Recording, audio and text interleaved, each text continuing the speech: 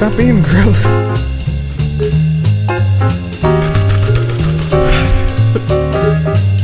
Okay, I'm gonna take myself down a peg. No, I don't want that. Like a little.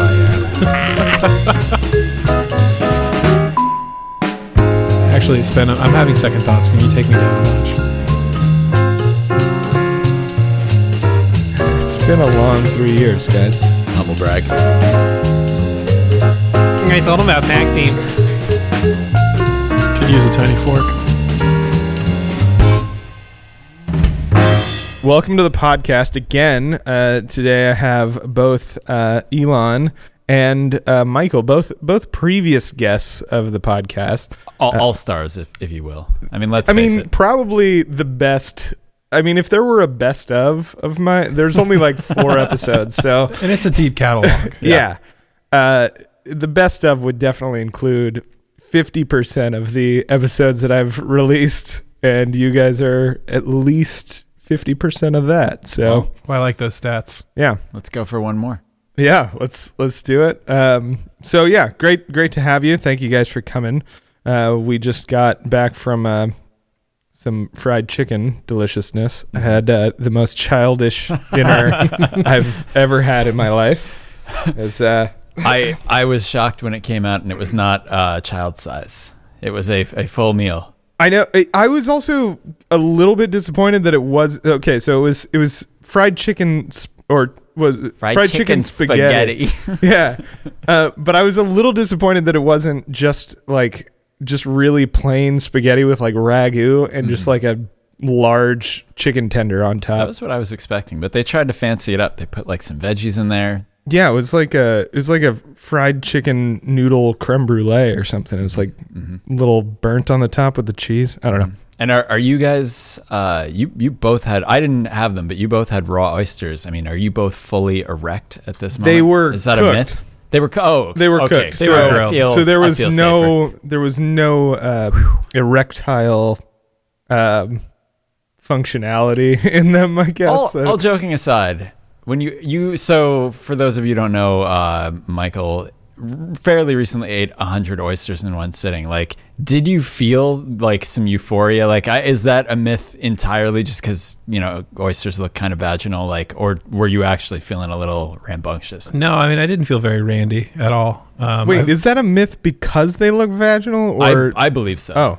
Okay. That's the apocryphal. I thought that's how they just kind of they tricked people into eating things that look like snot. To be fair, I guess that's have this bowl of snot. It looks like it comes in a pussy. Yeah, great.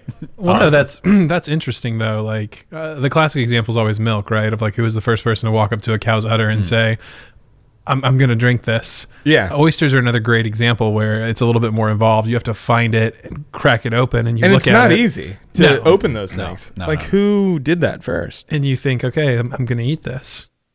See, like a cow makes a little bit more sense, right? Because it has a calf and it's like, oh, that thing's eating. I'm starving. I've already done this as a baby. I've seen it done. Yeah, exactly. Like if food shortage happens, I know I can probably get nutrients. So maybe that's how it happens. Maybe in the way that I watch like a calf drinking from the udder and I make the connection to myself drinking from the udder. Maybe you watch your dog, that your like hunting partner will go over and chow fucking down on some oysters because he doesn't. Can they get into one?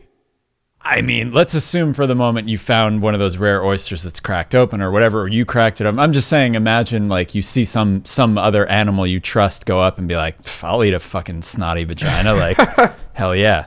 Fair enough. I don't know. Yeah, I mean, but I feel like most of the predators of oysters are other like, it's not like they're washing up on shore. You have to you have to put some effort into going and getting them first.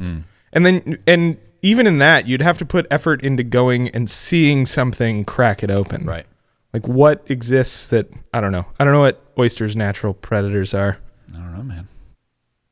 Nothing. Nothing from Brashear. I'm at a loss.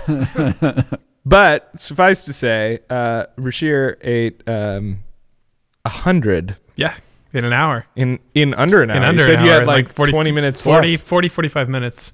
and there were some detours along the way. There was a cheeseburger, several rounds of bread, a half a plate of linguine with clams.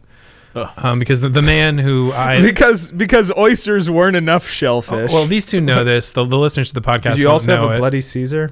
No, like to wash it down. I had several martinis. This was a part of a bet, and the man who I had made pickled oyster. the man who I'd made the bet with thought 100 oysters. This is certainly nothing to sneeze at.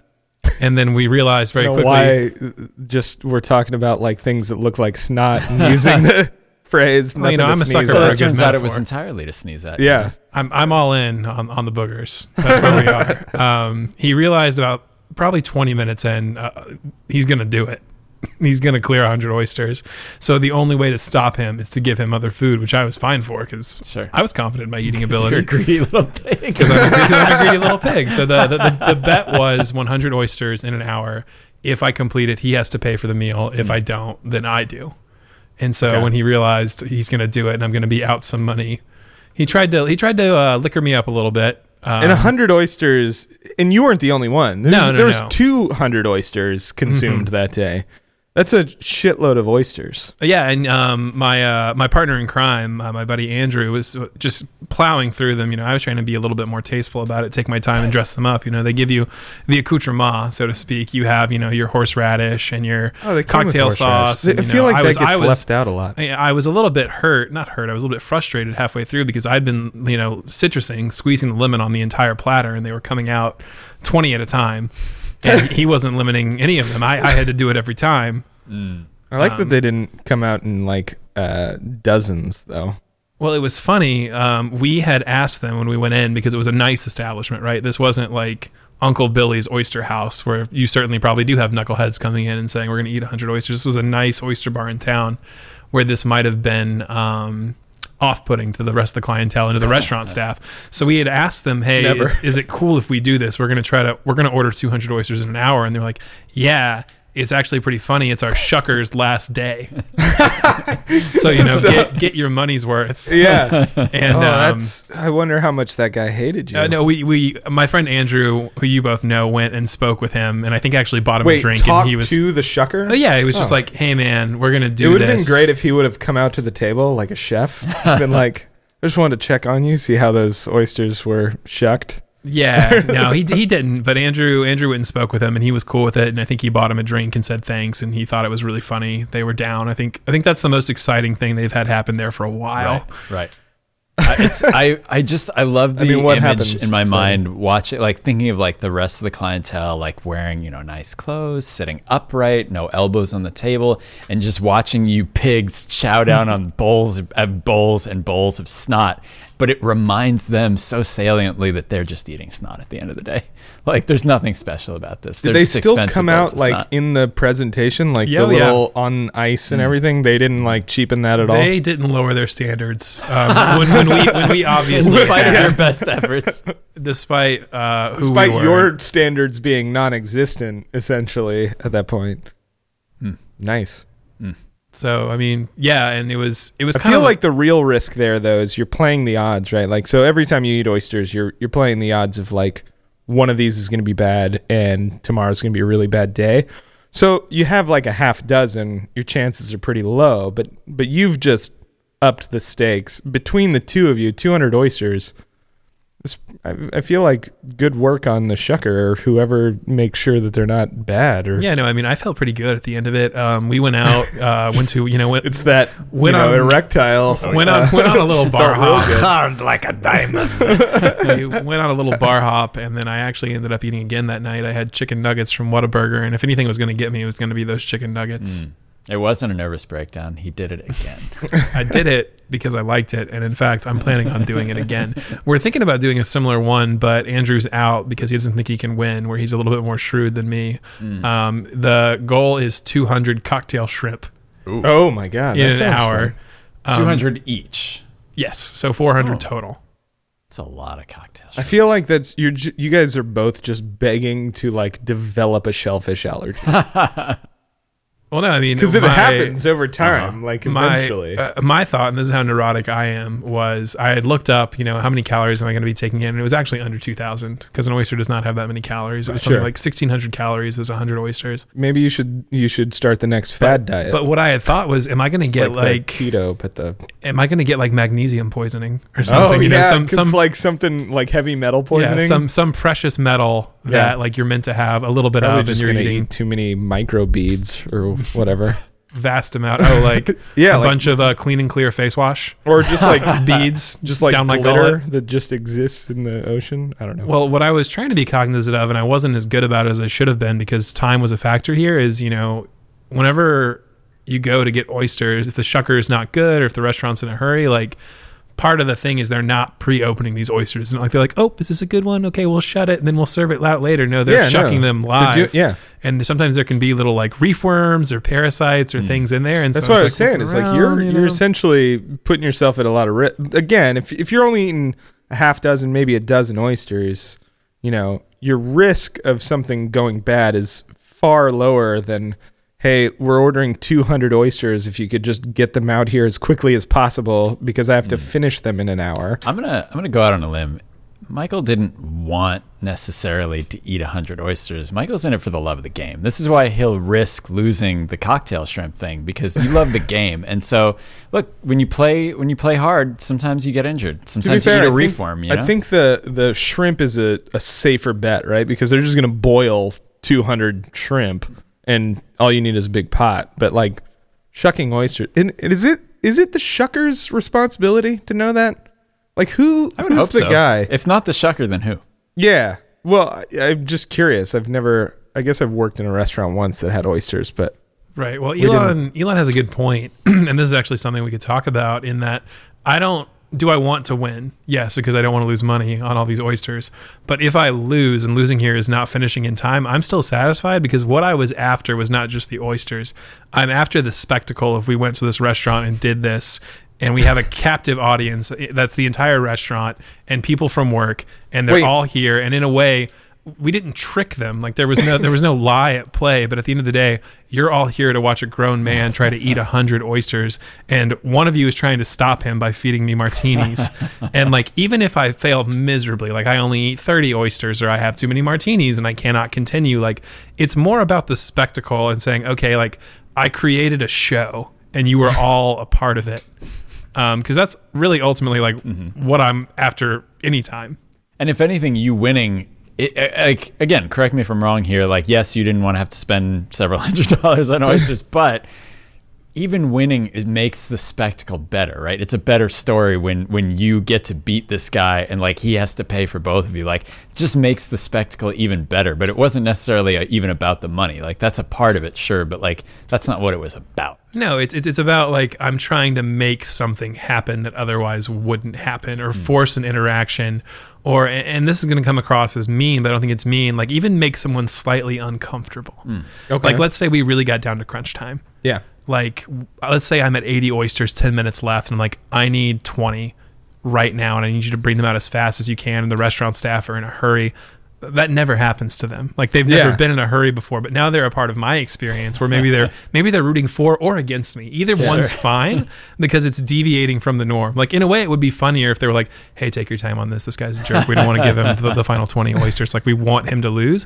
That's fine because it's funny. But even better, I think it's even funnier because it's the shucker's last day, and he's like, I got to fucking get these fucking oysters out. He pulls in the auxiliary shucker like, come on, bro. We got to do this. Well, Rudy's counting on us. Yeah.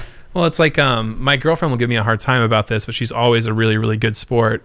She'd pretty much have to be, though, to have been my girlfriend for so long, where like she'll say, oh, like he doesn't actually care about what he's talking about, which makes me sound crass or insensitive, but she'll say he's performing. Sure. And like that is kind of what it's about. The example is a coworker, Catherine, who you both know, had used the service that she works for. Long story short, it's a garment rental service. And Catherine was saying, hey, I used the service. It was really great. I have this bag, this garment bag, and it has 3 full-size gowns in it, and I've got to get it back by noon. But, tell your girlfriend I really enjoyed her service. And I was like, well, that garment bag's a little bit large. Like, that's kind of a pain, don't you think, to have to mail it back? And she's like, oh, well, there's 3 full-size gowns in here. And I was like, you know what? If I'm hearing your feedback correctly, like, this garment bag situation is really not ideal.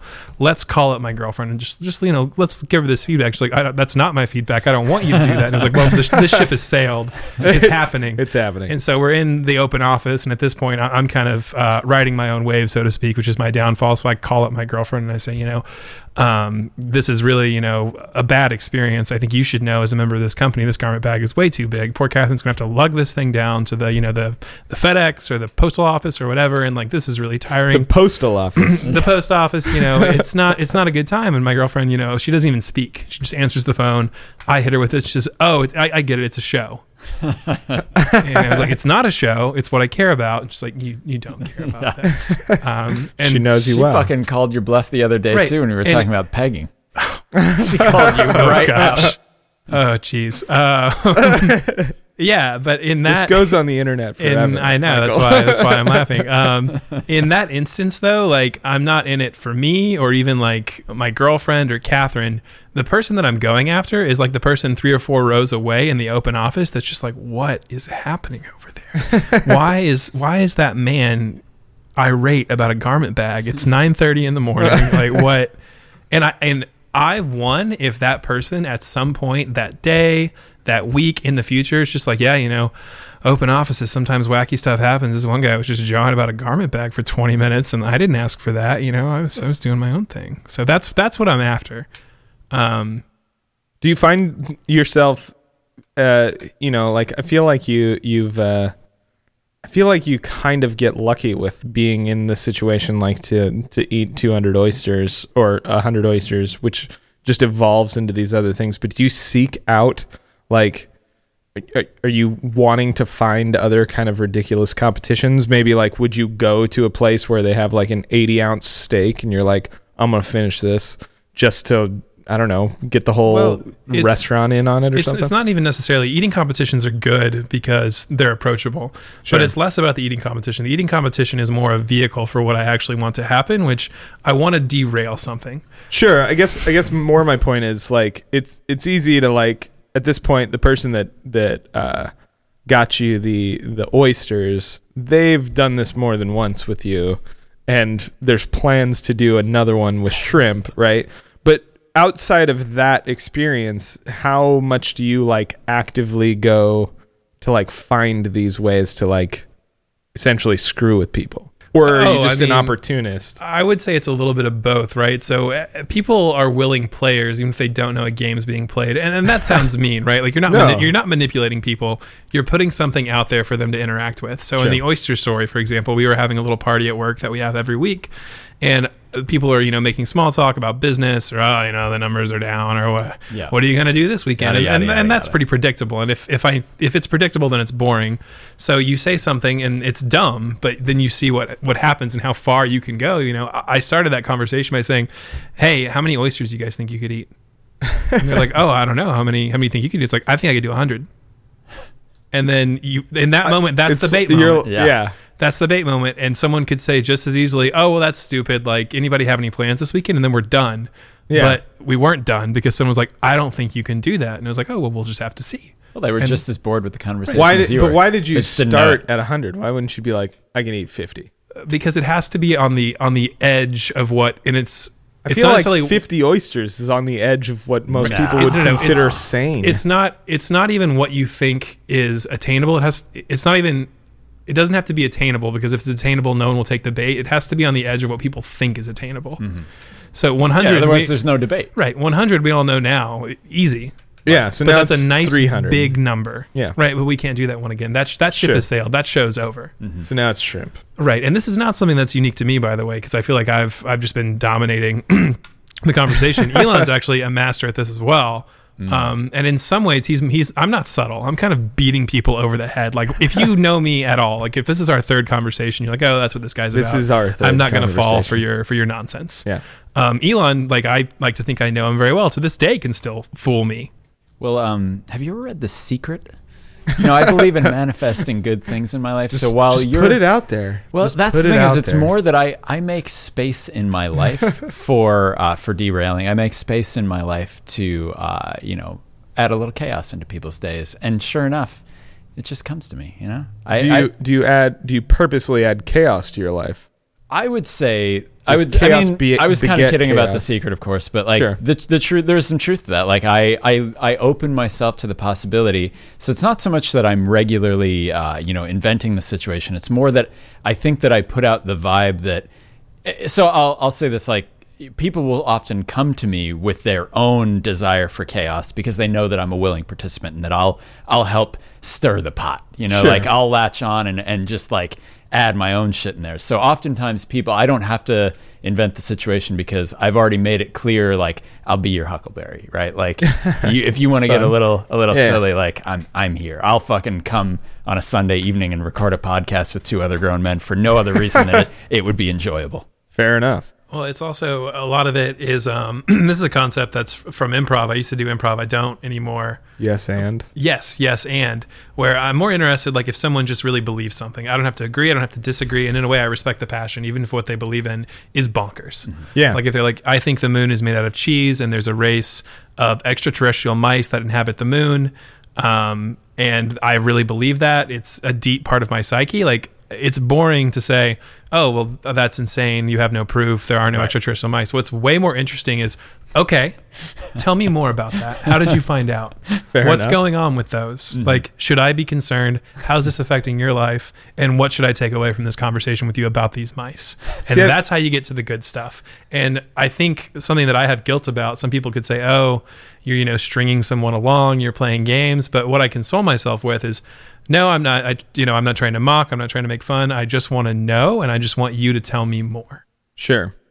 I feel like maybe on some levels I try and get into that, except I'm more the like I'm just going to disagree with you just so that way I can see where this kind of goes, even if it's something kind of even backwards. Like it's easy for me to disagree with you if I don't believe in what you have, but or what you're talking about. But if you do believe something that I also believe in, it's fun to like pretend that I don't, just to see, Play the devil's advocate. Yeah, exactly. And not even necessarily maliciously all the time, but kind of to your point, like I'd rather see someone defend something passionately, even if they're wrong, than someone be like, nah, well, that's just what I think.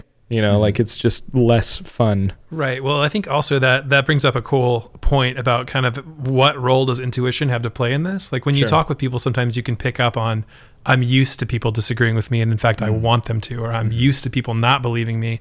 In the case of the mice moon men, like that person is probably used to people shutting them down. So maybe you give them, like, they want someone to be like, yes, like I buy it. Tell me more.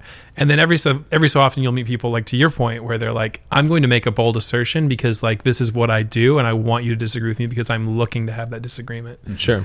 A conversation that comes to mind, I don't think you'll mind me sharing it, Elon, is we were at a bar. This has been a couple months ago, where there's a fella who's at the bar. It's the bar next to work, so you kind of get to know the people. And he's really, really into history. So he starts talking with Elon about history and about his belief that I feel like you've told me this story before. maybe he I believes. think you've told me this story on this podcast before. No, he believes that history is cyclical. Yeah. That like, we're doomed to repeat the failures of the past. And he's saying, I'm really into the Roman Republic. And if you look at the Roman Republic, they reached this era of decadence. And then they had a figure that's very much like Donald Trump take over the empire. And like, that's what's happening here. And it's not, and correct me if I'm wrong, Elon, it's not that Elon actually is invested in the cyclical nature of history. He's more interested in the fact that this guy really believes this. Oh, yeah. And he will keep, yeah. if Elon accepts this, then the guy will just pat himself on the back and say, oh, very good. Of course, my theory is correct.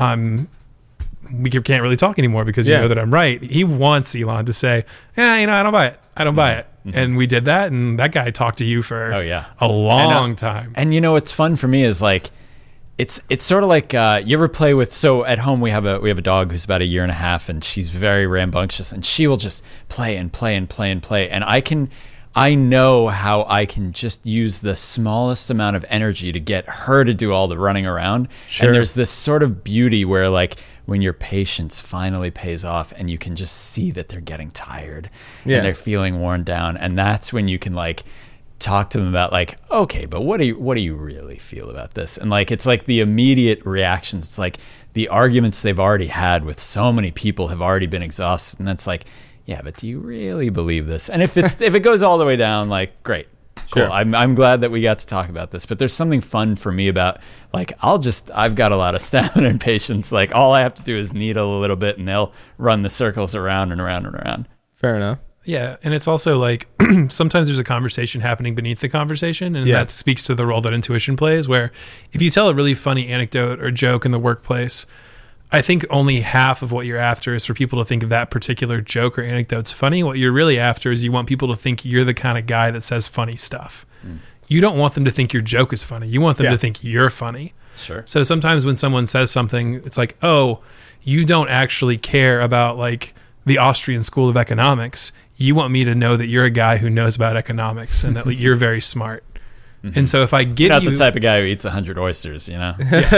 if I give you that, You're the kind of guy that does if I give you what you're eating after, contest. maybe something really interesting will happen. So in a way, it's like I'm going to affirm you because I want to know you a little bit better, and I just want something interesting to happen. Like, let's see where it goes. I just want to pat myself on the back for taking off my jacket so well just there. I don't know if you guys even saw. I was trying not getting to out of the make chair. eye contact because the slowness that you were Because doing you was had some very oysters? sexy. Yeah. No, I did not. I don't I need did them. have oysters. I'm already a pretty sexually charged person, and I couldn't watch you take off that Oh. jacket as slowly as you did. Fair enough. Right on. One shoulder at a time. Well, Michael, you brought up something while we were at dinner that I kind of wanted to talk about. You talked about kind of like the difference between kind of older people and younger people, and kind of like how we somehow got into this. I don't know, like old people just have these weird habits. That, you know, just do strange things. I brought up one example, which is like I've only ever seen old people put ice in milk or something like that. You had some other ones. Yeah. The example that I had made was my great grandfather. So my grandfather's dad used to eat this cereal called Bran Buds, and instead of milk, he would put black coffee in the Bran Buds and eat a bowl of bran and black coffee. And now, like, it's not that you couldn't do it. It's just that I don't know that thought would occur to you because you've seen on television and the internet so many bowls of cereal with milk. You would just never think to try something else. And I firmly believe that he genuinely enjoyed it. I just think that we're ironing out a little bit of that eccentricity because you know what your baseline is, and most people don't deviate from that.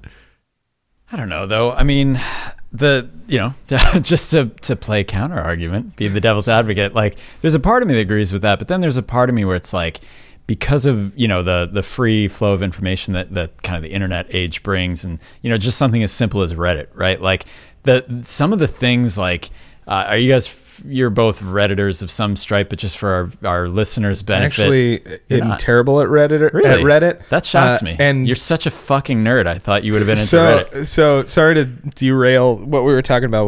We'll definitely come back. I mean, you have derail little it. paints over there. You're painting miniatures. You're It's not true. on Reddit. What the No, this is, I'm all really right. bad at it. But recently, I was famous on Reddit. I was on the front page of Austin Reddit, which was very interesting. I've had a Reddit account for like, I don't know, 6 years or something, maybe longer. Yeah, but it had like 5 total karma, you know, like 5 total internet points. Gotcha. Because I don't know how to use Reddit.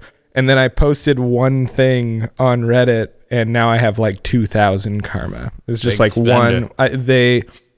people bought me. I don't even know what gold is or why you have it, but I got gold and silver, and That's a big deal. it was pretty intense. It's like my first ever post on Reddit, and I still don't know how to use Reddit at all. So Well, that's your Reddit gold would beg to differ. what It happened? sounds I like mean, you're a master. it's a really good Christmas sweater, is what it is. just wore a Chili's branded Christmas sweater, which we should talk about Chili's too. I think we talked Take about a picture that. of yourself in front of the one on 45th. I mean, that is the Reddit Chili's. So I was at that Chili's wearing that's eating Reddit gold. eating chips and queso and having a Frosty Marg. Yeah, I mean, like I very much played to the only joke I know on Austin Reddit, and it worked. Oh yeah. So Anyway, where I was continue. going with Reddit is my memory is not the best, but I believe it's just called Ask Reddit, like r/ask or whatever the fuck the sub is. Anyway, the point is, it's someone can just post a question like, "Tell me about the weirdest thing you've ever heard while having sex." It doesn't matter. The question can be as broad or specific or whatever. I've gotten a few notifications. recently. Yeah. So I feel like that subreddit alone, let alone the thousands of other examples of this, is like the counter to what you're saying, Michael, where it's like, I've learned about things on there where it's like, so I pee a slightly different way at a urinal because of something I read on Ask Reddit. Like, I may not tell be me, pouring am I coffee. doing this wrong? Look, I won't go as far as to say you're doing it wrong, but here's what I'll say is that this happened a few years ago. I basically I'll pee at a urinal and like, I kind of like milk the last few drops out of my penis. Like I kind of like, Sure.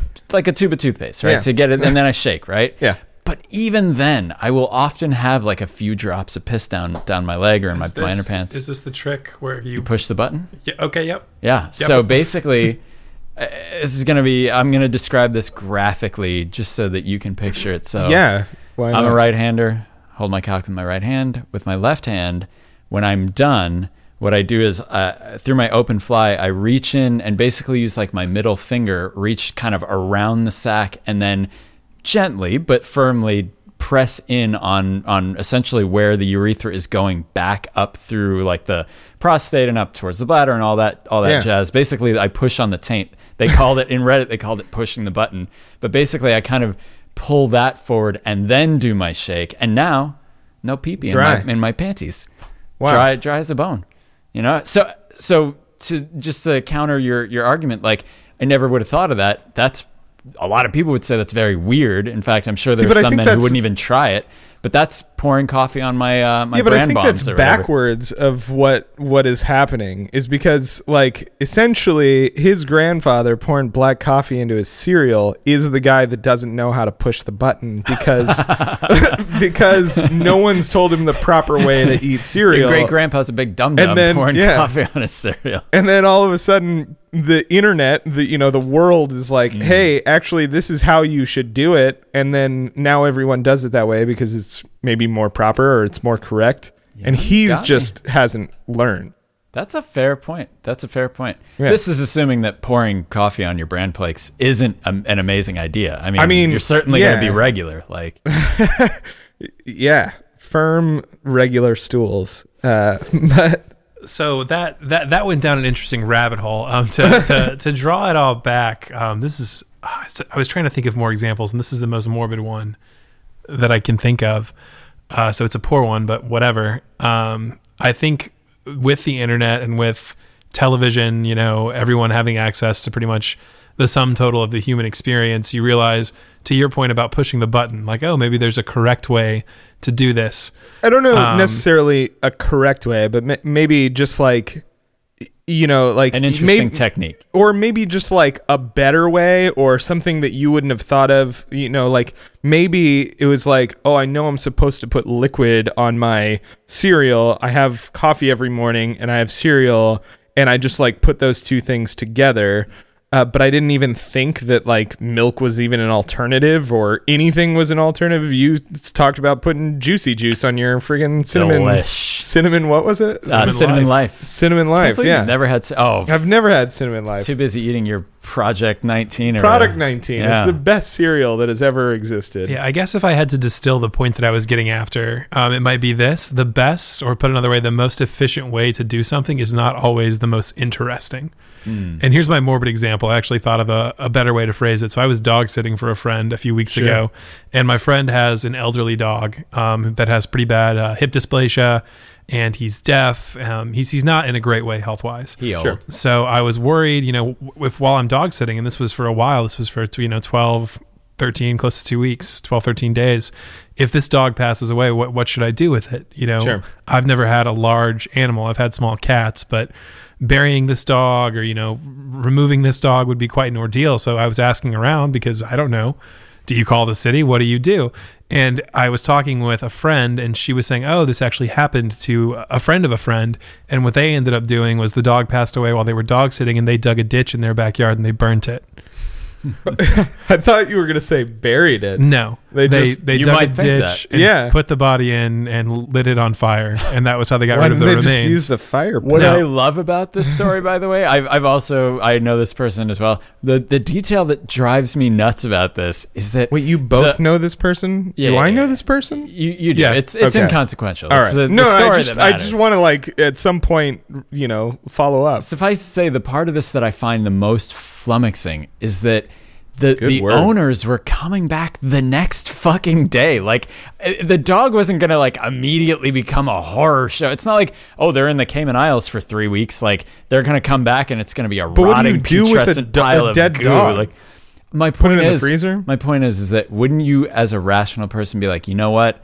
It's not my dog. This is already traumatic enough. I'll let the people who are attached to this dog, the owners or whatever, like come back and make this decision. The dog will keep for a day. I'll go to the fucking 7-Eleven, get some bags of ice, cover the thing with a tarp and throw the ice on. Like there were just other ways. I just feel of going like full most people- nuclear. I'll fucking burn it. Like, Well, I just feel like probably most people aren't that handy. Like in that moment, even like if you did nothing, look, it would stay for a day. Sure, but I don't think, you know, I don't think most people, again, maybe this goes back to just being completely uninformed. Like I said, put it in the freezer. Sure. But it's only because I read that somewhere. Like if your cat dies, you should put it in the freezer Yeah, why until animal control or whoever can come pick it up My or wife something. used to keep rats as pets, and for many times in my life of dating and now being married to her, I have opened the fridge or the freezer rather and found a shoebox. I don't know what I was I don't looking know what for. I was looking for. Like found a shoebox with a dead rat in there, and I'll peek. You know, I know what I'm looking for. It's kinda Sure. fun to see like a little like.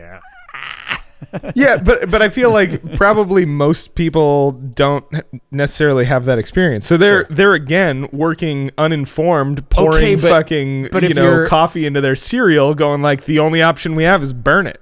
But that And now, okay, and but now they're you have the handy story, enough. and how interesting is it? Yeah. And that's Oh, all it's I'm great. getting at is It's great. in a perfect world, yes, you say, hey, let's just, you know, let's hold the dog. The owners are coming back. Let's get some ice. Let's do something rational that makes sense. Sure. And that's well and good. But it's a much more interesting story to say, I don't know what to do. I'm panicking a little bit. I'm going to dig a ditch and I'm going to burn this dog. And like in my perfect world, the neighbors look over the fence and they say, what are you doing? You're like, I got to get rid of this. burning I the got to get dog." rid of this dog. Yeah. Barbecue. That's just that's all right. bad. Don't. Also, I want to clarify, had that happened to me, I would not have burnt my friend's dog. Yeah, what would you have done? Yeah. I would have called them. I would have gotten a hold of them Let's somehow. say there was no way to get a hold of them. You are on your own, and they're not coming back for 4 days. So here's my Pop quiz, problem. asshole. I'd call the city, I'd imagine. How boring. Yeah. I probably would have Googled something, but here's I would hope you'd call me. I know. I think, you know, there are a list of people I might call, Elon. I don't know that I would call you. I don't know that you're the man for the job. You're the man for a job. I don't know if you're the man for the job that I want done in this situation, which is a peaceful, I would be happy to burn that bridge for you. which is a peaceful, nice, ethical disposal of a beloved family pet. I don't know. If it were me, like the first thing I would have thought of is put it in the freezer. But as soon as I realized that it wouldn't fit in the freezer, I would have no idea what to do from that point. And I realized that like, yeah, I could have just gotten ice, got a big cooler. Also, just, like- it'll fit in the freezer, just not in all one piece. Yeah, see, I wouldn't have even put all of those things together. Come on, a so little like lateral my only thinking, please. I might have burnt the dog. That's why I don't call Elon. I might have burnt the dog because it didn't fit in the freezer. Or I would have just ruined all your frozen goods. Also an option. I would have been imagine- like, your ice cream doesn't matter. I gotta put this dog on ice. There is a funny situation where in a perfect world, if you're going to do the ice deal that Elon mentioned, you know, you go get ice, and getting ice is a trivial thing. You go to the gas station. But there is a funny scenario it where you're delivered these days. panicking so much you don't realize you can go get ice, and you're like, You know, how long do I think these bagel bites will stay cold on top of this dog? Like, I'm running out of pizza rolls and I'm in trouble. You just use the pizza rolls instead of ice? Is what you're Right. saying? Yeah. You're just there's like, fuck a it. bag of frozen peas. Yeah, they come in like 50, so you're just like dump out the. I actually like that idea. If ever a dog dies in my care, I mean, pizza rolls will save I've the heard day. of putting lime on a body, but not necessarily limes on a body. This has gone way too far. I'm still fascinated by the fact that you grew up eating what is ostensibly a government experiment, Kellogg's Product 19. Product 19. Oh man, no, it's the greatest. It's the greatest cereal that ever existed. It got discontinued 2 years ago, which is can't imagine or why. 3 years ago. I guess now it's 2019. Has it been that long? It's been a long 3 years, guys. So I don't really know. I guess it was probably my mom bought it because it was supposed to be like a really healthy cereal, you know. It's competing with like Total. Got a lot of zinc in it. Yeah, it did actually. It had quite a bit of zinc. But the idea of it was at the time, I think they had a lot of these, breakfast is the most important meal of the day. There were a lot of like companies making cereals. There was like grape nuts and all of these things that were just like, I like grape nuts, by the way. yeah, they're pretty good. Product 19 was better. But We'll never know. I mean, I will. You guys won't. Sorry for living in a world where they never existed for you. But anyway, the idea was that you would eat cereals or whatever existed, and you would just get like all of your nutrients, like all of your zincs and your vitamin C and vitamin A, all that stuff. You'd have your Flintstone vitamin, you'd eat your bowl of Product 19, A glass of soda. you'd have a Slim Fast for lunch, and then, a sensible dinner, I think is how they ended that, right? So, and you could live a healthy life.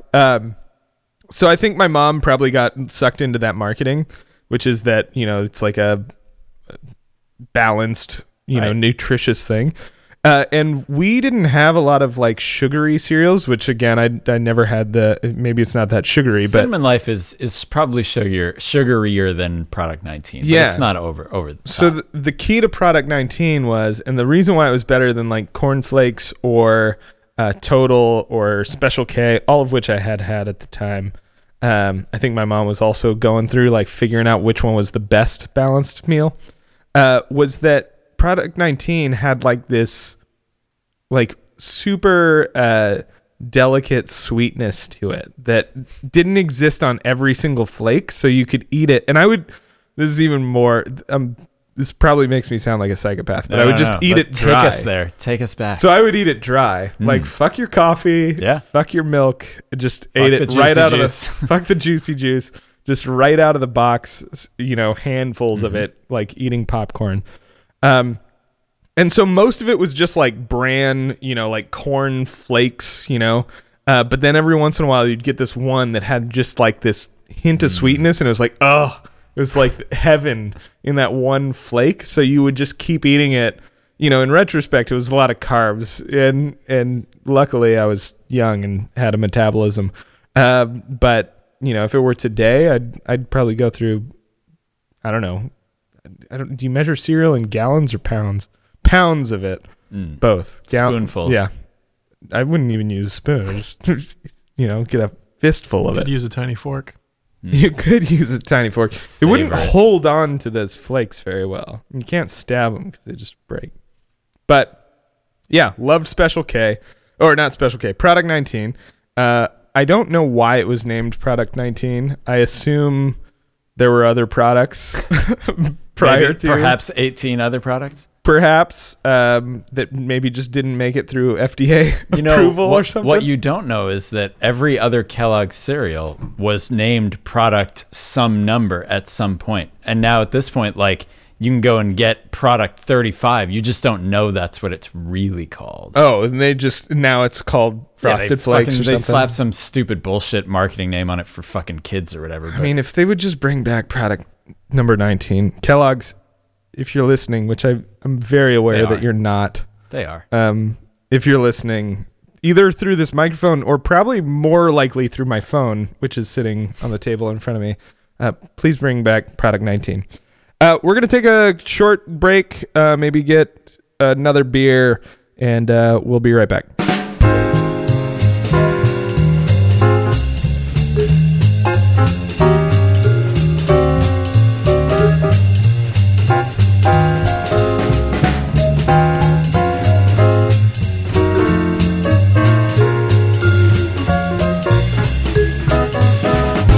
Are we recording right now? Yeah, we are. better be. We are, yeah. Spin money. Yeah, so this is a fun, silly tangent. Oh, also, welcome back to the podcast. Welcome back with Michael, Elon, and Spin Money. Spin money. So when I was in college, I went to school for music, and my roommate at the time was a film student. So he was doing film. Why the or fuck whatever. was he at a school for music then? It was an art school. It did both. Okay. Yeah. So anyway, I would get really drunk and write hip hop beats on GarageBand, and then he would rap over top of them, and he would always introduce me as Spin Money. And so there are several versions of these hip hop songs that exist on the internet. Pretty good production for being I believe really it. drunk. You're a talented guy. I mean, Now, was it ever DJ Spin Money? Because I feel compelled to put the DJ before it. so I was never that in the songs, but there was a time when I DJ'd for extra money when I lived in Florida. I Well, you say it like, it's tough times. Yeah. Some people will donate their plasma. I was donating sick beats. He was young and he I needed mean, the money. well, you know? the thing is, like, I say this with zero remorse. I have very little respect for DJs in the music world. Most of them are just people that press play. They work that play button to the bone, Yeah. though. What? There are very few DJs in the world that are like that I would even consider musicians. Most of them are. Some of them most have of the them, hardest working iPad in show business. Fair enough, I guess. Maybe they're terrible.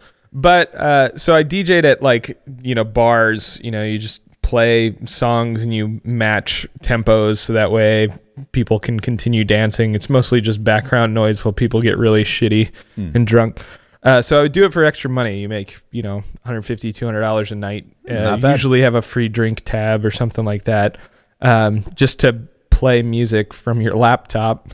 And a lot of times, and here's the real fun part, is you could pre-program most of it. Sure. So I could just hit play once and then sit back there and look like I was doing Right. stuff Now, and just drink for free. that begs an interesting question, right? Sure. So the people who are paying you, let's just call it $200, right? Yeah. The people who are paying you $200 and plying you with drinks, like clearly they have something better they could be doing with those resources. So are they paying you that money because they're stupid and they don't understand that they could just find a fucking playlist or whatever and just put it on? Or are what they paying for is the illusion that they've hired a DJ to create an atmosphere specifically for their patrons? So I think this is actually a really interesting point, because I think it's kind of twofold. The music industry in general, and actually a lot of art industries, are a lot of smoke and mirrors. There are some people that are really great at what they do and deserve, all of the fame and fortune that comes from being amazing. But then there are People like DJ Spin Money. Yeah, people like me who just own a few microphones and talk into them every once in a while. Whoa. Don't cheapen this experience. Let's stay on your brief career enough, as a fair enough. whore DJ. But you can sell art for a lot to people that maybe don't understand. Sorry, whore DJ. It was pretty good. Yeah, I'm a DJ, and then in some of my free time, I'm also a prostitute. Sorry. No, when you were working hard it's for all right. that money, Well, no. What I was saying is there are both the like people that actually do their work, but there's a lot of things in any art industry where you essentially can rip people off because they don't know what they're buying, right? I've seen this a lot in you know, having worked in photography, working in the music industry, you know, if people don't know what I mean, you see it in car salesmen, you know, if someone walks in, they don't know what they're buying, it's really easy to tell them what they need to buy, and then they'll pay money for that, and they'll believe that they need to pay lots of money for that. So there's part of that. There are bars that exist in the world that pay people money to DJ for them because they don't realize that they could just get a stereo, Right. And it would provide the same service. And the people that they hire kind of reflect that same quality, even though they're paying them probably a significant amount of money, a few $100s a night, to come out and do that. And you see that here in Austin. It happened all the time in Florida. To be fair, I was definitely one of those DJs. Like, I was just making hundreds of dollars to be a stereo. Get that money. Yeah. What? Well, that's just interesting, because to Elon's point, like, if the establishment owners are shrewd, and it sounds like you're shrewd, like, no one's a fool in this situation. Like, you're both agreeing to sort of, at worst lie, at best create an illusion together that neither of you can acknowledge, because you can't go up and be like, you guys know I'm just pressing play, and they can't say to you, hey, we know you're just pressing play, because you'll hurt one another's egos, even though you both know what's happening. So you're kind of agreeing to lie to one another while both knowing that you're lying, and the only people who are none the wiser are the folks getting drinks, being like, oh, you know, DJ Spend Money's in the house. This is great. I love this song. By the Look way, at how big his headphones are. He must be good. But to your second point, you know, there is some amount of illusion to the audience, which is that we're going to a place to dance because there's a person playing music there. Right. And it's better than just music coming over a stereo. So even though, you know, like, when I would hit play, I'd pre-program a whole night's worth of music, and I would hit play, I still stood back there all night and like did the headphone thing and like looked like I was doing stuff, moved some knobs around and stuff like that. Like, to what you were saying before, it was a performance essentially. I'm totally just trying to fool people into thinking that something is happening. You were fulfilling the audience's expectations by playing the role of what they believe a DJ is. Exactly. And it worked. Yeah, you are the tastemaker. You are relieving everyone involved, including the bar owners, of responsibility, right? Like, because let's face it, music is one of those things that can actually make or break a room, a space, a party, whatever gathering, right? It really is important. And there was some choice into like what music I was going to play, and making sure I was playing stuff that people were going to like, and in an order that like tried to follow some progression of, you know, like telling a story. It starts slower. You get like there's a climax somewhere around right before last call, and then it dies down to kind of get people to leave. Kind of thing.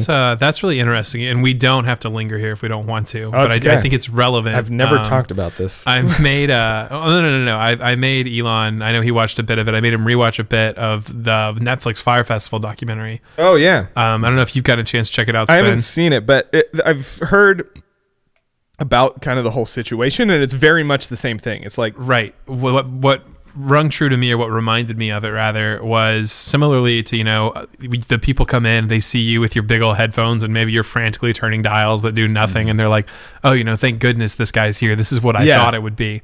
At Fire Festival, he's playing good music. They got, as a huge part of their promotion, their media package, they got all of these, you know, young, beautiful models to go out there and do publicity and take photos. And then they also gave all of them free tickets to come to the festival.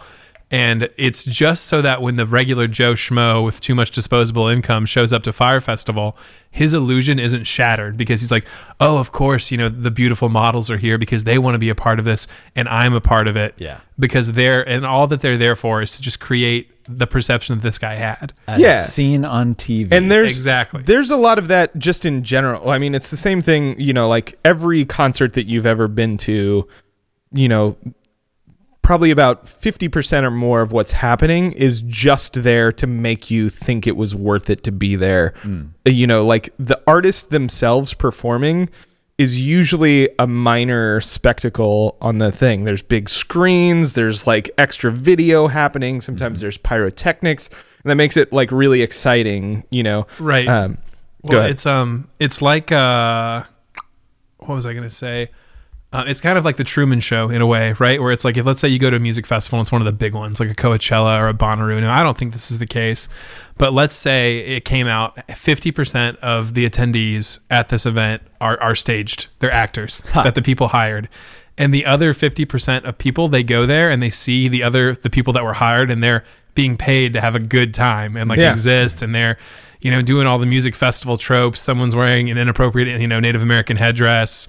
Somebody's, dancing really, really well, better than you ever could. And in a way, because those people are there and you see how much fun they're having, not knowing that they were paid, you must therefore assume that you had a good time. Yeah, so interesting you bring this up. I actually have some direct experience with this. So in my younger days, I moved to LA to move out there with some friends who had dreams of doing, movie business stuff. I wasn't there for that. I was just there to hang out with some friends and live in a new city.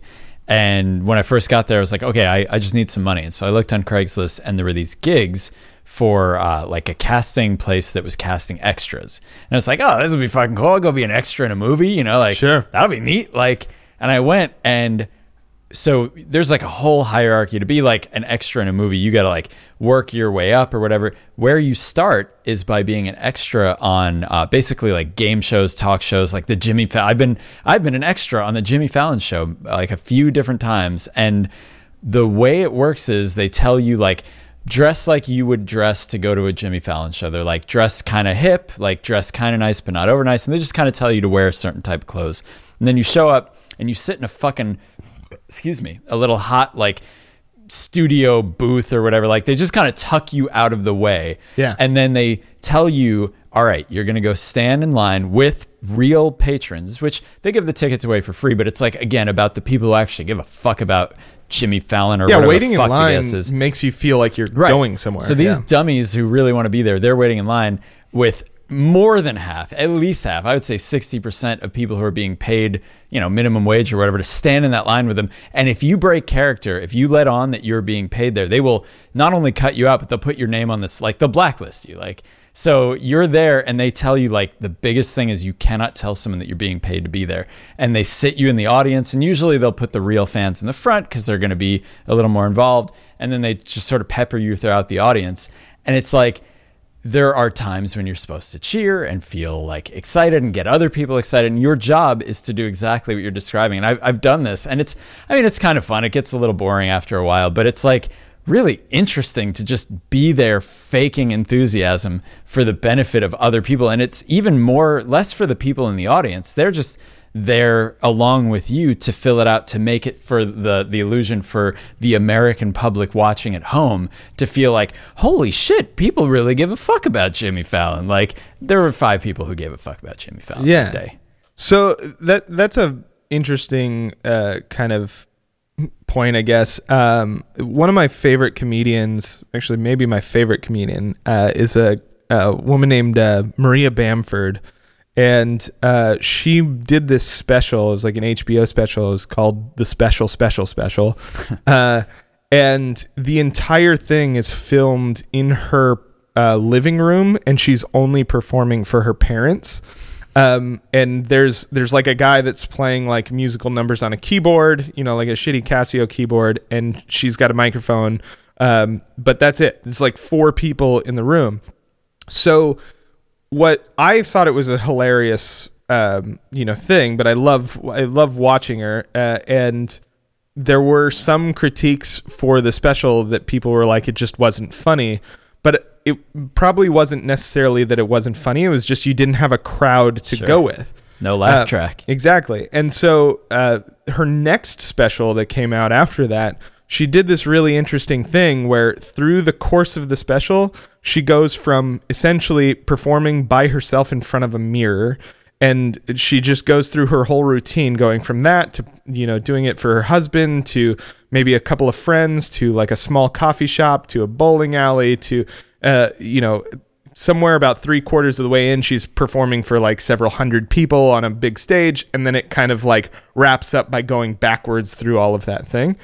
And it's a really interesting thing to watch other people. I've watched this with other people before, and them not really be into it right off the bat. And then I'm like, no, just like keep watching. And as the crowd grows in the show, like their enjoyment of it grows because now they're part of this group that enjoys it rather than enjoying it themselves, which is see monkey laugh. Yeah. Which is bizarre. Well, it reminds me of a bit from my favorite comedian that I think you guys both know, Mitch Hedberg. Right. And on his first album, he has a track because it's divided up and it's called the CD jokes. And I'm going to do my bad Mitch impression. He's like, these are the CD jokes. They're going on the CD. So I'm going to take your laughs and make it sound like you fuckers laughed at some unfunny shit. And his point is he has one good joke. And then all the other ones, even if they bomb, he's like, that's fine. I'm just going to take the laugh track and splice it onto my bad jokes. And every one of them is going to be a hit.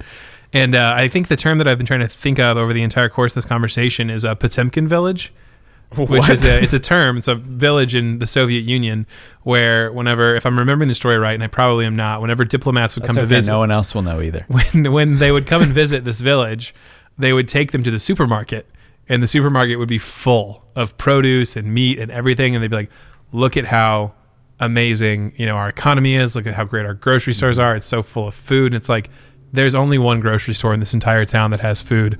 All the other ones are empty because we consolidated the 30 grocery stores into this one to trick you made it look, into believing that we have this much food. And it's the Potemkin village. Yeah. And it's like, it's the illusion of prosperity when there actually is none. Mm-hmm. Turns out people don't actually like Jimmy Fallon. They're just being paid.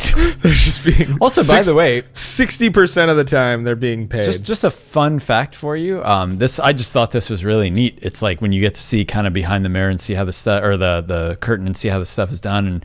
And, it's like a daily show. They film like 5 in a row. Like they just like bang them out, and like Jimmy Fallon goes out and changes his suit or whatever, and like they mix around the audience members, like just so you don't like that one person in the red shirt doesn't stand out to you as being in the same spot. Right? But yeah, they just kind of mix some stuff up, and then they'll film it all out of order. They'll do like all the musical acts at once because they have one stage set up and they move all the cameras and shit. It was just really neat to see like all this shit happening way the fuck out of order, and then they just splice it all together, and you're like, because this is the thing that happens they work every night. Essentially, like those actors work like an 8-hour, maybe not even like a 6-hour day or something. It's like 6 to 8 hour day, and then they go, and then the editors have the rest of the week to like start pumping out shows. Essentially, it was neat. That part I actually thought was cool. That got old fast, but. So back to my DJ story. Right, being a DJ. DJ spin money. It's a big horn. No, wait. What was your DJ name when you were a DJ? Because you said that you didn't go. It was just DJ Spin, and it's actually one of the reasons. DJ name. It's the worst DJ name, and I still to this day hate it when like I get in an Uber or something and someone's like, "Oh, so like Spin like a DJ," and I'm like, "Fuck you, and let me listen to my fucking." But they're not wrong. Yeah, it's true. It's like being DJ. It's like a terrible, like how much more obvious could you be? So anyway, but it was just DJ Spin.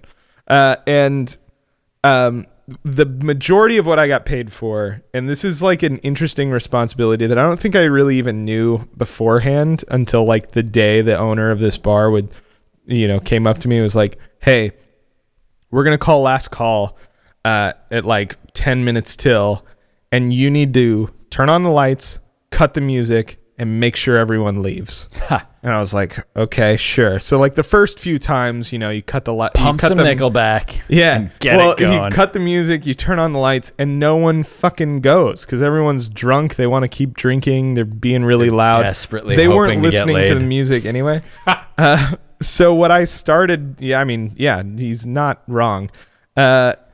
What I started doing is I would just get on a microphone and, as in my most monotone voice I could muster, I would just start listing the names of cheeses until people got so creeped out that they would just leave on their own. So it's clear that the mood has been killed by DJ Spin. The problem was it worked for a pretty long time, but then people will you give started. us a taste?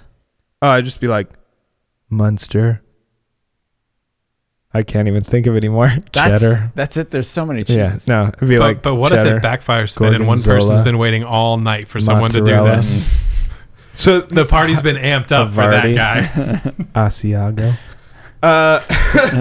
But yeah, no. So that's exactly what happened. It's like at first I would do that, and I would just say all of these different cheeses. People get weirded out, and they would leave. But then people started to catch on to the fact that that was like my closing It's your shtick. thing that would happen. And so they would start yelling cheeses at me, and then they'd want to participate. So then it didn't work anymore. Shortly after that, I stopped working as a DJ, but I didn't have any more good ideas. But yeah, that's my life as a DJ, and I'm really sad about that part of my life. Really? It sounds fun. You are seeding a deep desire in me. This is one of those things that I want, but I don't think I'll ever do because it's probably a terrible idea. But I think it'd be really cool to be the DJ at a strip club because you get to like do all the cool You also get tipped out at a introductions. strip club. That's fine. You get a bunch Come of on, this money. wouldn't be about the money. Come on, I'm Yes, not an true. animal. All right, Fair enough. I'm in it for the love of the game, like Michael Bashir. You are currently unemployed, correct? Yeah. Okay. I'm fun employed. Fair enough. But it's like I just think it'd be cool because not only you get to be like the DJ, but you get to throw in all your little quips and stuff. Yeah. Like, you get to say some like fun Yeah. things. Or you Yeah. get to like press the air was- horn.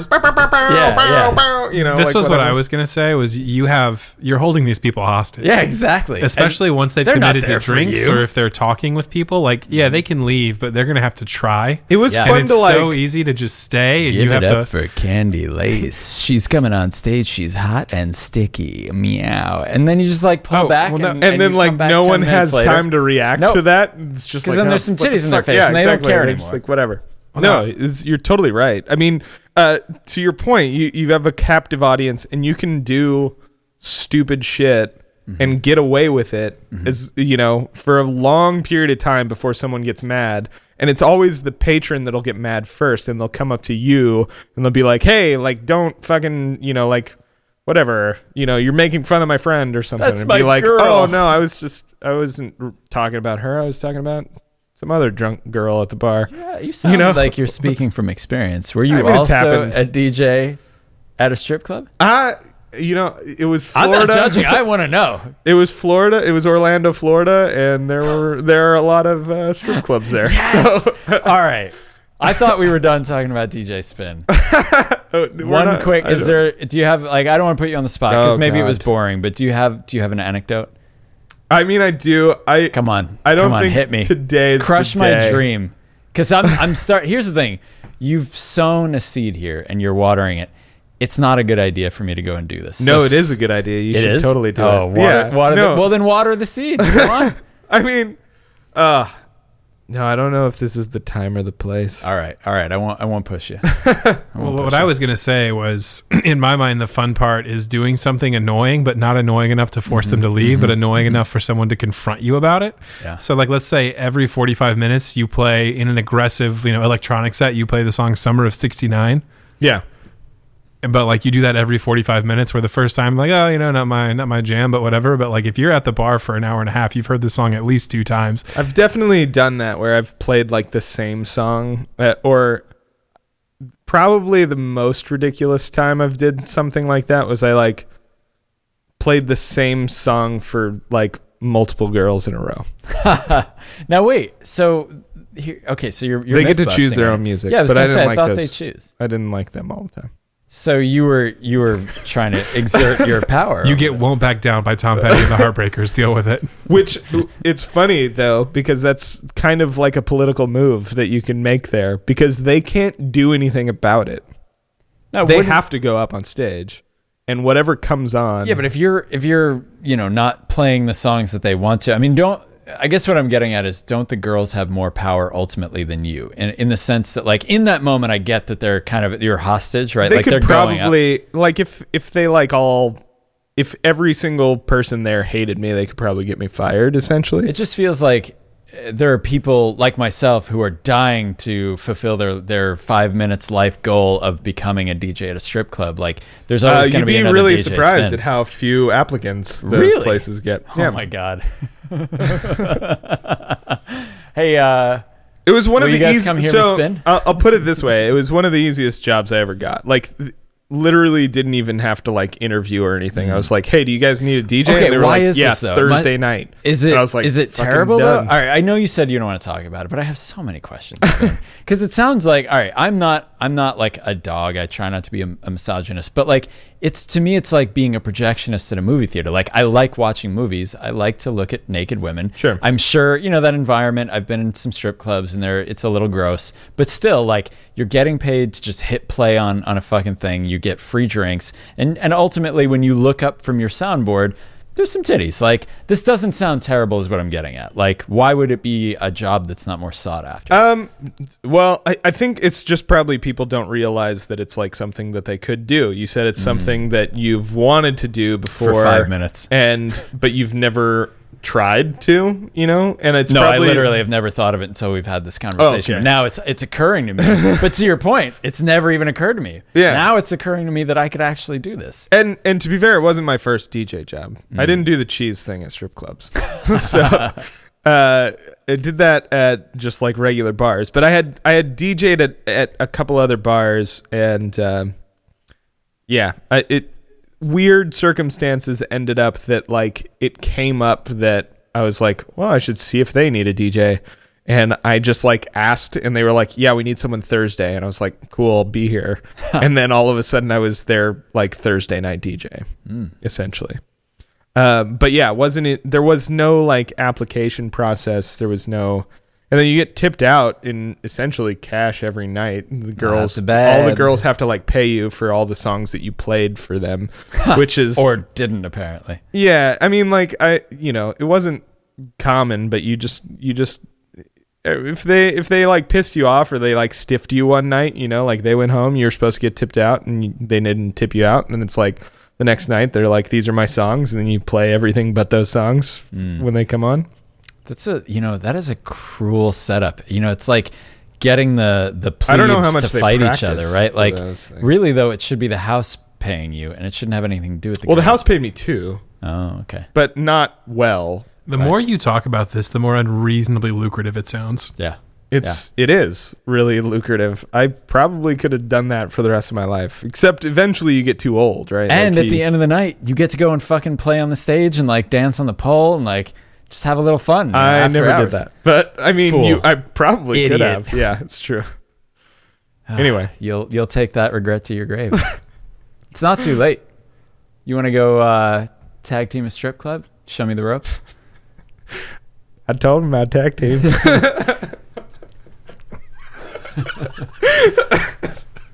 I told him about tag team. Listeners, if you've ever wondered, is this podcast for you or for us? It's for us. Make no mistake. We're doing this to enjoy them. And to be fair, it's mostly for me. Yeah. It's like, I mean, it's for you guys as well. All right. But it's mostly for me. Like, I didn't spend all of Sunday morning setting this up to make sure that it was ready for when you guys got here for you. You're not that big of a star, Elon. I'm okay with this. Okay. I'm happy to do this for you. It's great. I love this. This is my favorite thing in the world, I think. Second favorite thing in the world. Well, you've got quite the setup here. Next to DJing for strippers. Do you remember when, speaking of just jerking each other off and not giving a fuck about the audience, do you remember when we went to, when I was not fun employed and we used to work together? Yeah. Remember when we went to the Yellow Rose for, I do that's remember a strip that. club, by the way. We went to the Yellow Rose for lunch and it was fucking awful. I was thinking about that the other day. I don't know why. It just came into my head. And I was like, that was a weird... That was the worst strip club experience I've had in my life. It was a terrible strip club experience. Yeah. It was... Apparently there was some weird was thing. All right. The food was barely all right, which usually I'm used to like... It's usually the strip super club good food is for amazing. super cheap. Yes. Yeah. Yes. Come for the steak. Stay for the steak. Yeah. And It's like... They're not, I don't know, it was like not that topless was one before weird 2 thing. p.m. or something. Like what was the point of going there for lunch is what I'm getting at. Why do they even open? And I'm not saying like, it's just that there was none of the pieces were there. Like, it's not just about tits. I don't want to be like that, but I'm saying like bad food, no tits, like bad service, like wasn't even super cheap. It was just like the worst strip club spent lunch. a lot of money. Yeah. We spent way longer than our hour break because it took for fucking ever, and we were the only people there. Yeah. it And still my took wife forever. even came to meet us, and she was disappointed. And that was her first strip club lunch, and I felt like I had let her down. Like, Yeah. now she has this idea that it's a Well, I terrible think I idea. talked it up too, because I've had several strip club lunches in my life where you just, yeah. you know, you go in for the $5 quarter-pound Yeah, cheeseburger or the $5 steak. Yeah, my exactly. God. Yeah, I'll have it medium rare with a side of broccoli and mashed potatoes for $5, and it's like It's good. great. Yeah, Yeah. especially for $5. I mean, Michael it's Bashir, you easily seem a left out of this $25 conversation. steak. Have you never had lunch at a strip club? I've never even been to a strip club. What? No, never been. Holy All right. shit! I've been to the Okay. parking lot of a strip club as We the might DD have before. we might have to fix this at some point in your near life. No, so I We I have wouldn't- to find a woman to rope in though. Yeah, You go to a it's strip true. club with women. Like, thankfully, one of my best friends in college she's a lesbian, and she enjoyed going to the strip club way more than me. And so I would go essentially with her. And going to a strip club with an attractive woman is a totally different ballgame. It's like all of a sudden it shows that like you are not a disgusting piece of trash. It shows that there's at least one double X chromosome out there who can stand you. Like you at least haven't fucked this up so badly that they don't want to go to the strip club with you. So you're not a pariah anymore. Yeah, I mean, I never really had the opportunity, and it's not that. Everyone has the opportunity. you have the opportunity literally right all now. the time. So Yeah. I wouldn't know what a strip club is like because I've never been in one. But my idea of a strip club, it just feels kind of sad. Yeah. Is it not like that? It's very It's very sad. Yeah, it's one of the saddest places in the world. Yeah, it's, You'd love it. And it might be funny, but I don't know that I would get any. I don't know that if there's value to be had there for me, that it would be in the way that the strip club wants me to find value there. The only value I would find would be in like, again, the spectacle of the strip club. for sure. Like, no, but that's kind of the idea point. of You it. go for the spectacle. Yes. You go for the really cheap, pretty good food. But like spectacle's the wrong word because the strip club is certainly selling a spectacle, but the one that I'm interested in is not what they're selling. It's a diorama of humanity. Like, Yeah, you that's go what I'm and you getting get at. to enjoy. It's not about what's going on stage. Like, that's a fun backdrop, but it's like about what's going on. You watch like the interactions, and you get to see people in some weird places, and some of them are displaying some behavior that is just generally, it's like you're just not going to see it anywhere else. Like, Michael. It sounds like a casino in Las Vegas, which is the closest I've come. It's pretty Of just similar. like, yeah. oh, like this guy's been here for 72 hours. He might be wearing a diaper. Like, You know what though? The Except he'd get kicked car- out for shitting himself. So The deadly sin, if we can bring the Catholics into it, the deadly sin that's on display, though, is different. Instead of greed, it's lust. And so there's just a different tang in the air. It's like, you've had one flavor they call of that. it poontang. oh wow. Well, that's interesting, right? So like in America, like if we, you bring up the deadly sins, if we think about all of them, the one that's perhaps the most taboo is lust. And what I mean by that is sexuality in America is very repressed. Oh, yeah. It's okay for me to say, you know what? I want to make as much money as I can. In fact, that's a little bit encouraged. Some people would sure. say I'm greedy, but most people would say, oh, no problem. Yeah, no. You're If I supposed to do said that. my goal is I want to have sex with as many women as possible, certainly a larger percentage of people would be like, that's gross. Yep. So Sure. in a way, what I think is interesting about strip clubs, at least conceptually, because again, I've never been, is you must like have given up is the wrong word, but let's use it, the wrong phrasing. You must have given up on some level. Like if you're a regular, like I understand you go once every, 6 months to twice a year, For lunch. whatever. But if you're in the strip club weekly, let's say, Yeah. you must have kind of been like, you know what, like here I am. And that's not me judging. That's saying within American society in particular, because sex is so taboo, Sure. that if you're like, I'm out in the open every week, 52 times a year in the strip club. So I hear what you're saying, and I think you're mistaken. And the I've got reason why kind is of that a weird take on this too. But So the regulars, and I mean, I've dated a couple of strippers. Whatever. I've spent some time in strip clubs, right? Right. And again, I've never been, so I don't necessarily know. I'm not an expert. I've never DJ'd at one, for example. But well, don't pick on poor Sven now after you were honestly- enthralled earlier. Honestly, like I really, this seems like a really fun idea, like a fun thing to go to. Anyway, my Sure. point is, I digress. The fact is that the regulars there, in the way that it's actually a lot like a regular at a bar. They're not there like just randomly. They're not there like just ordering a drink. Like they know the bartender's name. And in many ways, they come back for that bartender. And if in some cases, some regulars, if they walk in and like their bartender is out sick or whatever, they might even turn around and leave, right? Like the regulars at a strip club, they are not at a strip club. They have a relationship with one or more of the girls there. They are there to see Candy or whatever the fuck. And like when Candy comes out, they perk up, they lean forward, they bring their little stack out. And that's like essentially, I don't want to use the word girlfriend because that's not fair, but it's like there is a one-sided but meaningful relationship there. So in a way, it's almost like a way to pay for the company. It's like like a Japanese comfort girl. Are you familiar?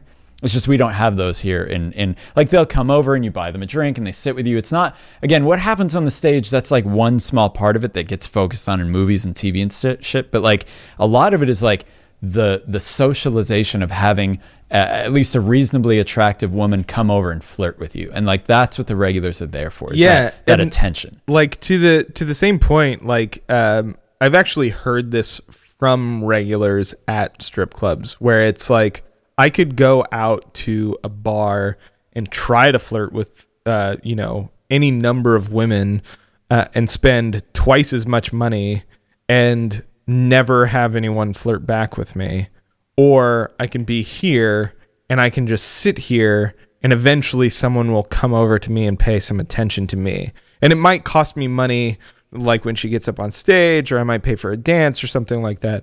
Buy her an overpriced drink. Yeah, exactly. I'm going to pay, $300 for a $12 bottle of champagne or something like that. But at the same time, like it's guaranteed essentially that experience of having some sort of like lustful experience with another person, flirtatious even experience just kindness. with. Yeah. Oh yeah, even just someone like that would just like you're having a shitty day and you want to talk about it with someone, they'll sit down and listen to anything you want to say. I mean, like it sounds stupid, but they will, and you almost can't go anywhere else to do that, right? Mm-hmm. Like so yeah, it's I mean in many ways to what you were just saying, like you can't go anywhere else. In a way, the strip club is a product of what you're talking about, Michael, where lust is like the most taboo of the deadly sins, right? Like the fact that I can't just go pay for sex outright, or the fact that like it's taboo for me to just pay a girlfriend, right? Like the strip club is almost like the only game in town where I can just, like you said, be guaranteed to have a positive, and I would almost argue a healthy interaction with someone, because there isn't that weird, like, I don't know, unsaid, undertow. It's more like above board, and it's like, look, I want this, you're willing to give me this. It's almost more agreeable in the sense that, like, if you were the kind of guy that went out and spent thousands of dollars trying to hit on women every week, people might actually think less of you than if you were the guy that spent $1,000 every week to go to the strip club. Sure. Like they would be like, oh, he just is really into strip clubs. But everyone already knows what happens at a strip club. So it's like, again, it's above board to some extent. Whereas if you were trying to do the same thing in just a regular bar, you'd just a creeper. You'd be a huge creeper. Yeah. So yeah. Weird. That's not to say that weird, I'm not trying gross, to sad, disgusting things don't happen at strip clubs. Don't get me wrong. I don't want to glorify strip clubs for our listeners or whatever, but agreed. It is an interesting place. It is an interesting place, and we're going. Is how this ends, by the way. Not tonight, but we're going. I was going to say, I probably shouldn't go tonight. I actually do have work in the morning. Yeah, I mean, again, I've never been, and to your point, like I totally get what you're saying. Like, okay, I can go to the strip club, and it's not this weird negotiation that we all know is going on, but we can't talk about. Where if you go to a normal bar, you see someone you'd like to flirt with, you say, the stereotypical line of, "Hey, can I buy you a drink?" Mm-hmm. And that's really just a proxy for I'm interested in you. Right? Are you interested in me? Mm-hmm. And the yes to the drink is yes, I'm interested in you enough to talk for a little bit, or no, frankly I'm not. So at the strip club you can literally say, I'm imagining, hey, I'd like for you to spend some time with me. How much is that going to set me back? Yeah. Well, You don't even what's have funny, to. It's just a part of the package. Like, it yeah. just What's funny about that literal situation is like, if I'm a person who has maybe I just have low self-esteem, I just get rejected a lot. I'm tired of doing that. If I go to a bar and I walk up to someone and say, "Can I buy you someone a drink?" It's a 50-50 shot. I could do whatever. But if I did the same thing to a girl in a strip club, it's 100% she will always say yes. no matter how big of an incel you are. Yeah, You it are doesn't getting matter. some So attention. it's like some, again, not trying to like I don't want to spend the rest of my life in a strip club or Sure. anything like that. And What? part of it's funny that you mentioned earlier, like being a DJ in one. Yeah, it is a pretty lucrative job, but it's also fairly depressing to be kind of around that all the time. But if if for some reason you needed that in your life, it's like the most acceptable, easiest, guaranteed way to like get someone to just like, I don't know, not reject you for 10 minutes. Yeah. So, that is probably the most depressing thing I've ever said. So, anyway. Again, though, it's like it's a sad result of other parts of our society that are sorely lacking, right? Sure. I mean, like, I don't know if we want to open this can of worms, but it's like I often wonder how many people Sorry. yeah, how many people drink excessively because they don't have access to other substances like marijuana, right? Like, Sure. or what have you. We don't even need to make this about weed, but just other illicit, call them narcotic substances, whatever. How many people just drink by default when in fact they don't even like drinking? Like, it's just the only game in town, right? It's just the only one that doesn't, even if it is partially taboo, is not taboo. Right. Same as a strip club. It's definitely partially taboo, but like, it's the only game in town. Yeah, exactly. Like, I can be an alcoholic and probably no one will really hate me unless I ruin something between us, right? But it can't be addicted to meth and have the same thing exist, right?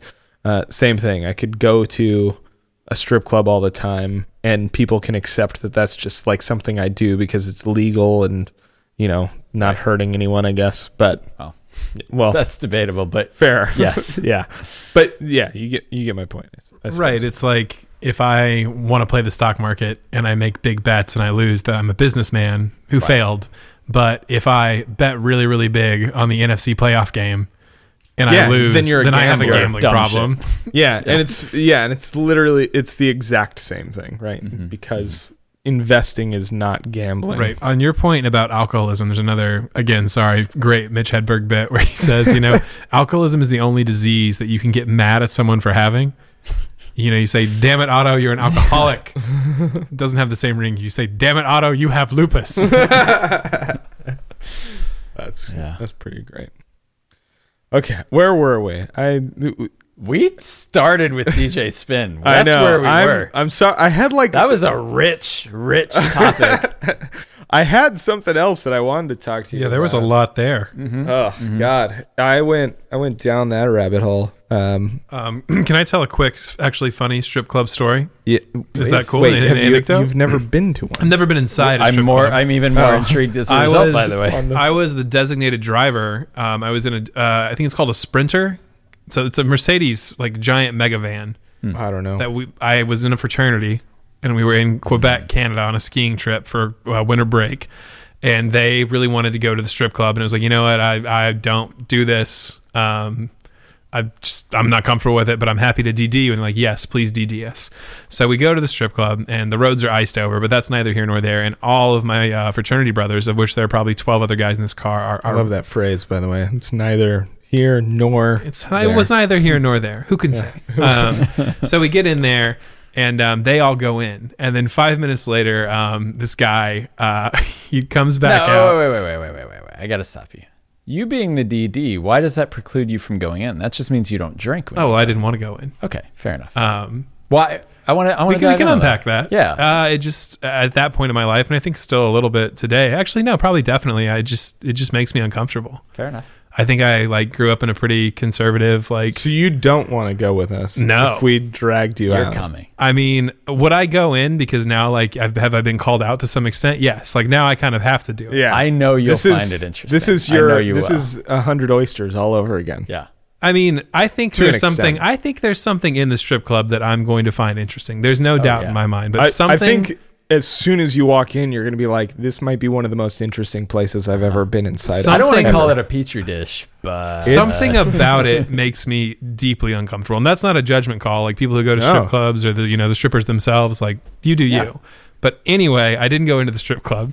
They all go in. 5 minutes later, this guy comes out, and he's a good guy, but he's also in college, and he's a bit of a turd at this point in his life. He's like, it's just not. I was like, are you okay? You 5 minutes in and out. He's like, Tell "It's him we just- tag it's teamed just it." It's just not that sick in there, Like it's just not. it's not that sick, It's bro. just not that sick.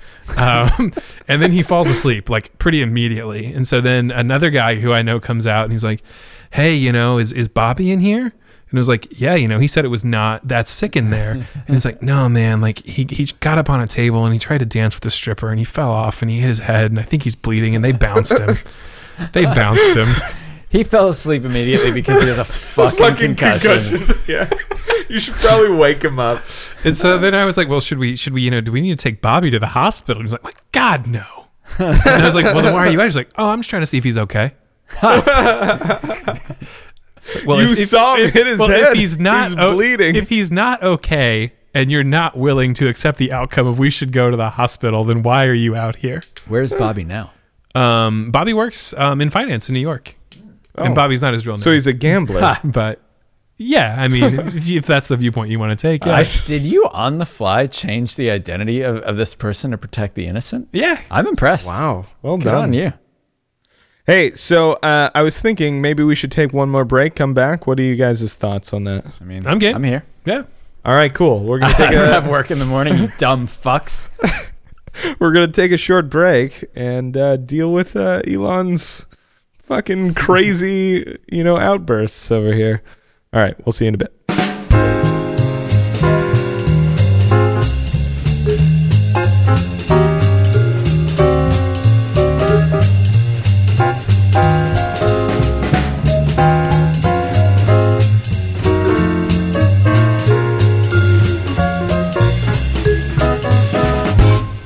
So welcome back to the podcast.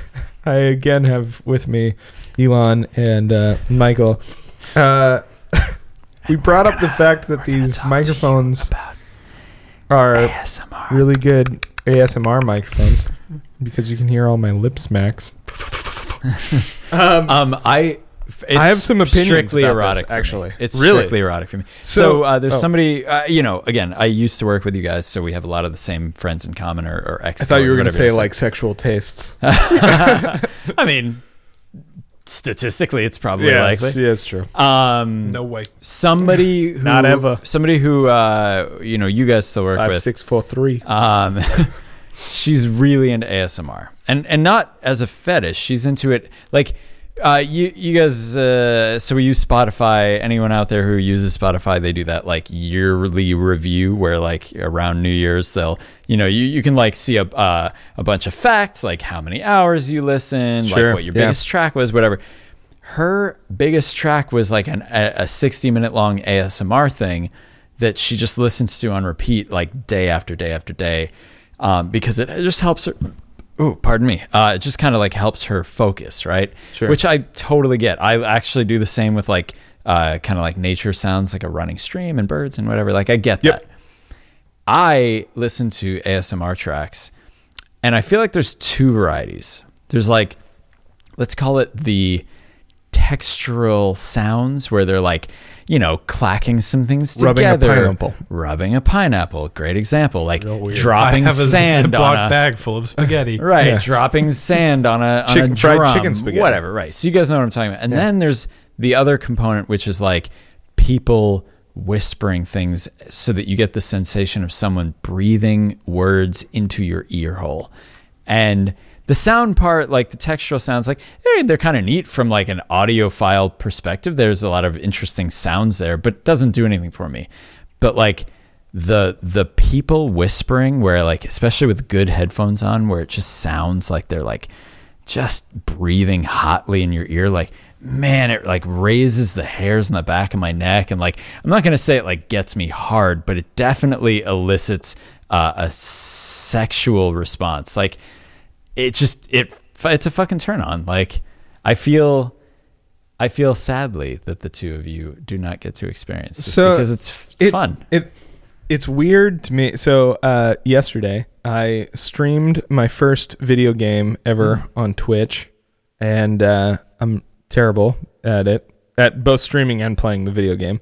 But I played Hearthstone, but it was kind of fun just to put it on there. I didn't have a microphone set up. I think maybe one person watched it. That's a pretty big deal. But it was a fun kind of hey, another thing, kind of like this. I'm just putting something on the internet. If someone listens to it or watches it, that's kind of a cool, I don't know, history. I feel like all of these things, all I'm doing is I'm adding to the permanent record of, one day an archaeologist is going to dig up a USB thumb drive and it's going to have the bounce of this stupid mix on it, and they're gonna be like, that guy must have been a king or something. I don't know. That guy was a really good DJ. Yeah, he was such a good DJ. And DJs in the time, as we know, were the kings of the world. Anyway, yeah, it's just gonna be very misinterpreted bullshit. Because I'll be obviously buried in my own home after the nuclear holocaust with all of my fucking audio equipment. They'll be like, obviously, he was one of the best DJs in the world. Turntables across your chest, one hand on each table. He's got the name Spin written all over his walls. Right. Anyway, so yeah, it was a fun thing to do to stream this thing. I thought about doing more of it. I might try and do one after you guys leave. Who knows? I don't know. But when I finished, I was like, well, what do you actually stream? Should I play more Hearthstone? Should I download another game? Should I try some other stupid game that I'm going to be terrible at? Or even a non-game activity? Yeah. There's a ton of that on Twitch now. So then I started thinking about that. So I thought about this, maybe we could, live stream this on Twitch, which again, I mentioned earlier that I was having issues trying to figure out how to do man, I am gassy. Having, Let it out, Spin. I know. Getting the audio through on this. But one of the things that I thought about was oh man, it would be I have this goal for this year. I'm reading 25 books this year. I was it would be a lot of fun to just read a book aloud, and maybe someone would want to listen to that. And so I started Googling, is that a thing that people do? Apparently there's some legal gray area. From audiobooks. Well, yeah, but someone just I'm gonna mess up. Sure, it's not gonna be well edited or anything like that. It's gonna be in real time. Audio books. If you're not there for the start of it, you're gonna start somewhere halfway in the middle of the book or something like that. It might go over several days of me reading a chapter at a time. But I thought it would be kind of this cool idea of I can get through. Doing something new, this streaming thing that I don't understand, and also kind of fulfill one of my goals reading this thing. So I started looking into it, and there's a lot of weird legal gray area as far as reading books online, because you can technically call it a performance, but also you're essentially just plagiarizing someone's copyrighted work. And so there's this, whether it's infringement on their copyright or it's its own artistic thing is really hard to say. Twitch is a really weird place to do it because it's not really policed that well. And also, I'm probably never going to make any money off of Twitch. So, if someone wanted to go after me, probably the most they would do is say hey, don't read the next chapter. Hey, just stop doing that. Don't do that. It's not likely that I'll ever have enough followers that anyone would even look into it. Right. So that doesn't change the fact that it's morally wrong. I don't think it's morally wrong. I could read the book to you guys here. It's illegal. I could invite 1,000 people over and read a book. You don't have that many friends. I mean, that's true, but I could invite that many people. I do have a large social network. That's really interesting, though, just in that you remember back, you don't see it now because everyone streams everything instead of having actual physical DVDs or VHSs. But back in the day, at least I'm sure with DVDs, but definitely with VHSs, before the start of every VHS, there'd be this really foreboding FBI warning of hey, don't show this to people and charge them money, or we will get you. Yeah. Like basically don't have a home movie theater where you're charging, $10 a pop to come over Right. and watch The Lion King, So or we're going to get you. That's one of the weird things about Twitch is that like if I did this, even if I like played a movie on my computer and streamed it for people, I'm not charging them money. I'm literally Right. just showing them what's happening on my computer screen. But they do have the option of essentially paying me money. Like they can tip me like a cam girl, right? So I could potentially profit off of this thing, and whether or not that was there's a lot of, again, it's a lot of gray area in this thing. Anyway, so I was thinking about doing this thing, right? And I was going down this rabbit hole of like copyrights and stuff like that. And then I was like, do people just talk? What about the podcast? If I did the podcast live and then released an edited version later, like what does that look like? Mad spoilers. Yeah. And then I stumbled on ASMR, and all I knew was that it was people talking into a microphone. And I was something like, that had been dead in you was Yes. suddenly stirring again. Exactly. But then I thought about it, and I could get really close to this microphone and talk really quietly into your ear holes. I tell you all sorts of weird things. And you could hear all these lip smacks. But you could hear like essentially all of these things, right? And I could do that.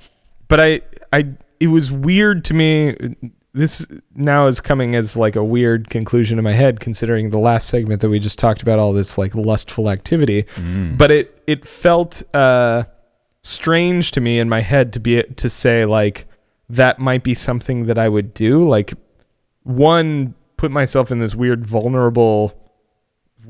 vulnerable situation, but then also like appease other people's like sexual interests. Sure. With it. And again, probably no one's going to listen to this fucking Twitch stream. So like, it's just going to be Elon, but you're putting your sex on display. yeah. Would you feel more or less strange than if you had like a public Facebook account where you just posted photos of your feet every day? And you were getting donations somehow and like tons of likes? Would that make you more or less or equivalently uncomfortable as being like huge ASMR star on Twitch? So Facebook feet or Twitch ASMR? Which one's weirder for you? I think actually ASMR, because I think it's more personal. Like taking a picture of my feet like doesn't really matter, because it could technically be someone else's feet, right? Like okay, what about selling your socks?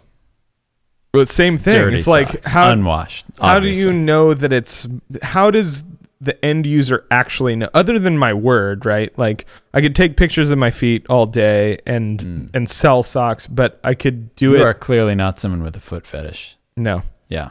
But my point is like, or I could take pictures of someone else's feet, or I could just find pictures of someone else's feet. If I could find enough of the same person's, I could essentially just make a business of that. Can you think about to be on like where someone could see me on a camera pretty live? I mean, it's only delayed by 30 seconds, maybe 2 minutes at the most, and I'm talking into it, whispering, reading the encyclopedia or something. I don't know. Probably not the thing you want to open with. I mean, that's more of a deep cut. I mean, well, I don't know. I like, maybe I'll read this Civil War book. I don't know. It'd be something. I just wanted to point out the absurdity of like there being a controversy of where you're a famous foot poster, and then it comes out that you've been outsourcing it, and it's not actually photos of your feet. And I'm thinking about just the absurdity of like, I'm upset. Well, why are you upset? Well, there's this fella. I've been buying his unwashed socks, and it came out that he wasn't actually the one wearing them. I thought this was DJ Spin Money. It was somebody else's socks. And who can I trust now that I know this, that I've been misled in this way? You could trust me. God damn it, that's the creepiest thing in the world. But that's another thing too, is like the sound of it. So the reason why I thought of rubbing a pineapple is like I started like looking up like ASMR channels, and there's all these, it's mostly young attractive women talking into binaural mics and stuff like that. You mean it's not a bunch of 55-year-old dads at 2? But there was this one guy. I saw one guy that was like live streaming at the time I was looking this up. And I was like, I wonder, like, okay, so probably all of the young attractive female ones are like a sexual thing. Of course they are. So maybe this one guy's either it's going to be weirdly sexual or it's just going to be strange. And I wonder what it is. Child. And so I click on it and it was literally just him welcoming people to his channel, whispering, and rubbing a fucking pineapple on his face. And I didn't understand. He knows why you're there. I didn't understand it at all. And then complaining about how he had to ban a whole bunch of people. Probably for sexual advances. There is a part of it that doesn't click for me. Like, the sounds, like some people that really like kind of does something in their brain. And like, I've had a few moments where I can feel almost like a warmth in kind of like the back of my, like near the back of like my visual skull. Cortex.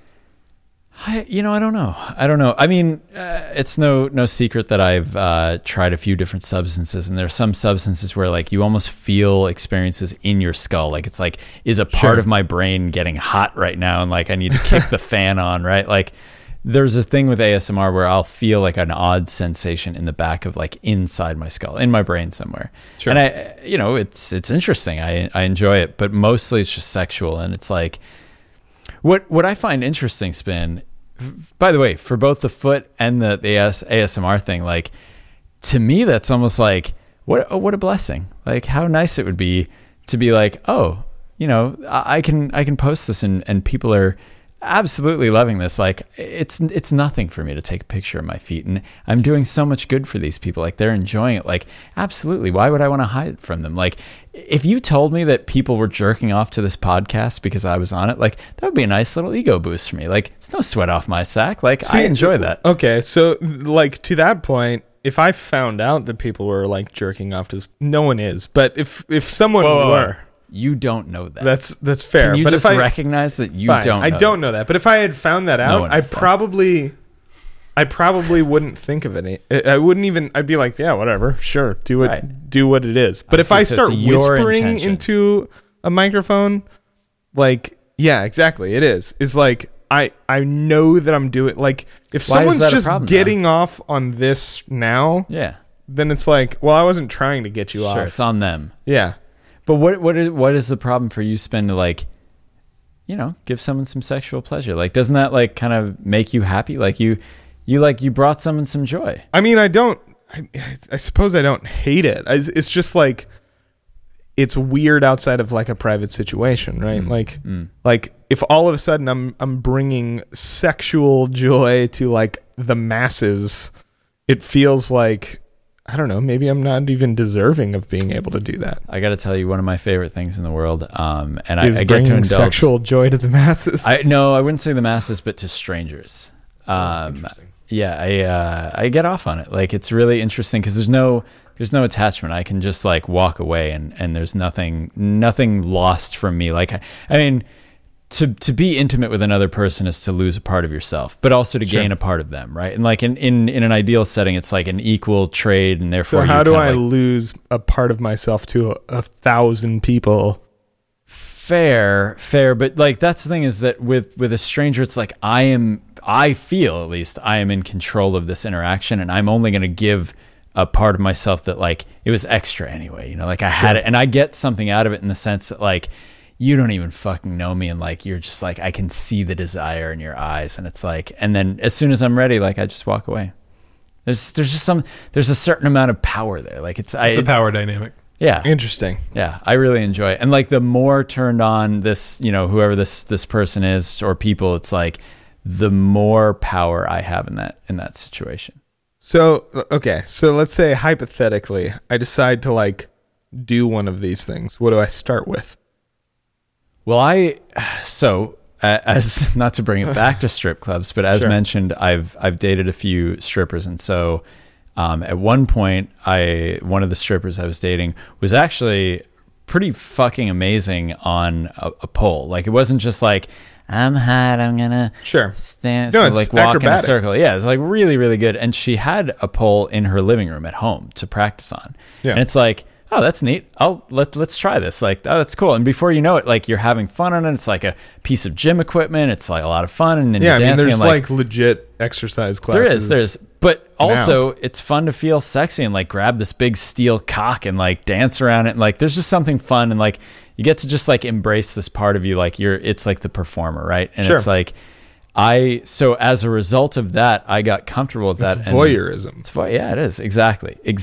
And so, I don't want to go down this whole rabbit hole, but there are these art and music festivals is the word I would use. But like basically these festivals I go to where it's kind of like a DIY festival. So instead of like on the main stage is blah, it's more like if I bring a stage and I put a stripper pole there, I can fucking dance on it all I want. And so the group of people that I fell in with, some of them are strippers, and like we would bring a pole and have fun on it and fucking like I fuck people and like have a good time. And to this day, I still do that. And it's a lot of fun. Like I get to feel like a sexual being for however long I want. And then when I'm done, I walk away and I go do whatever, some other thing I want.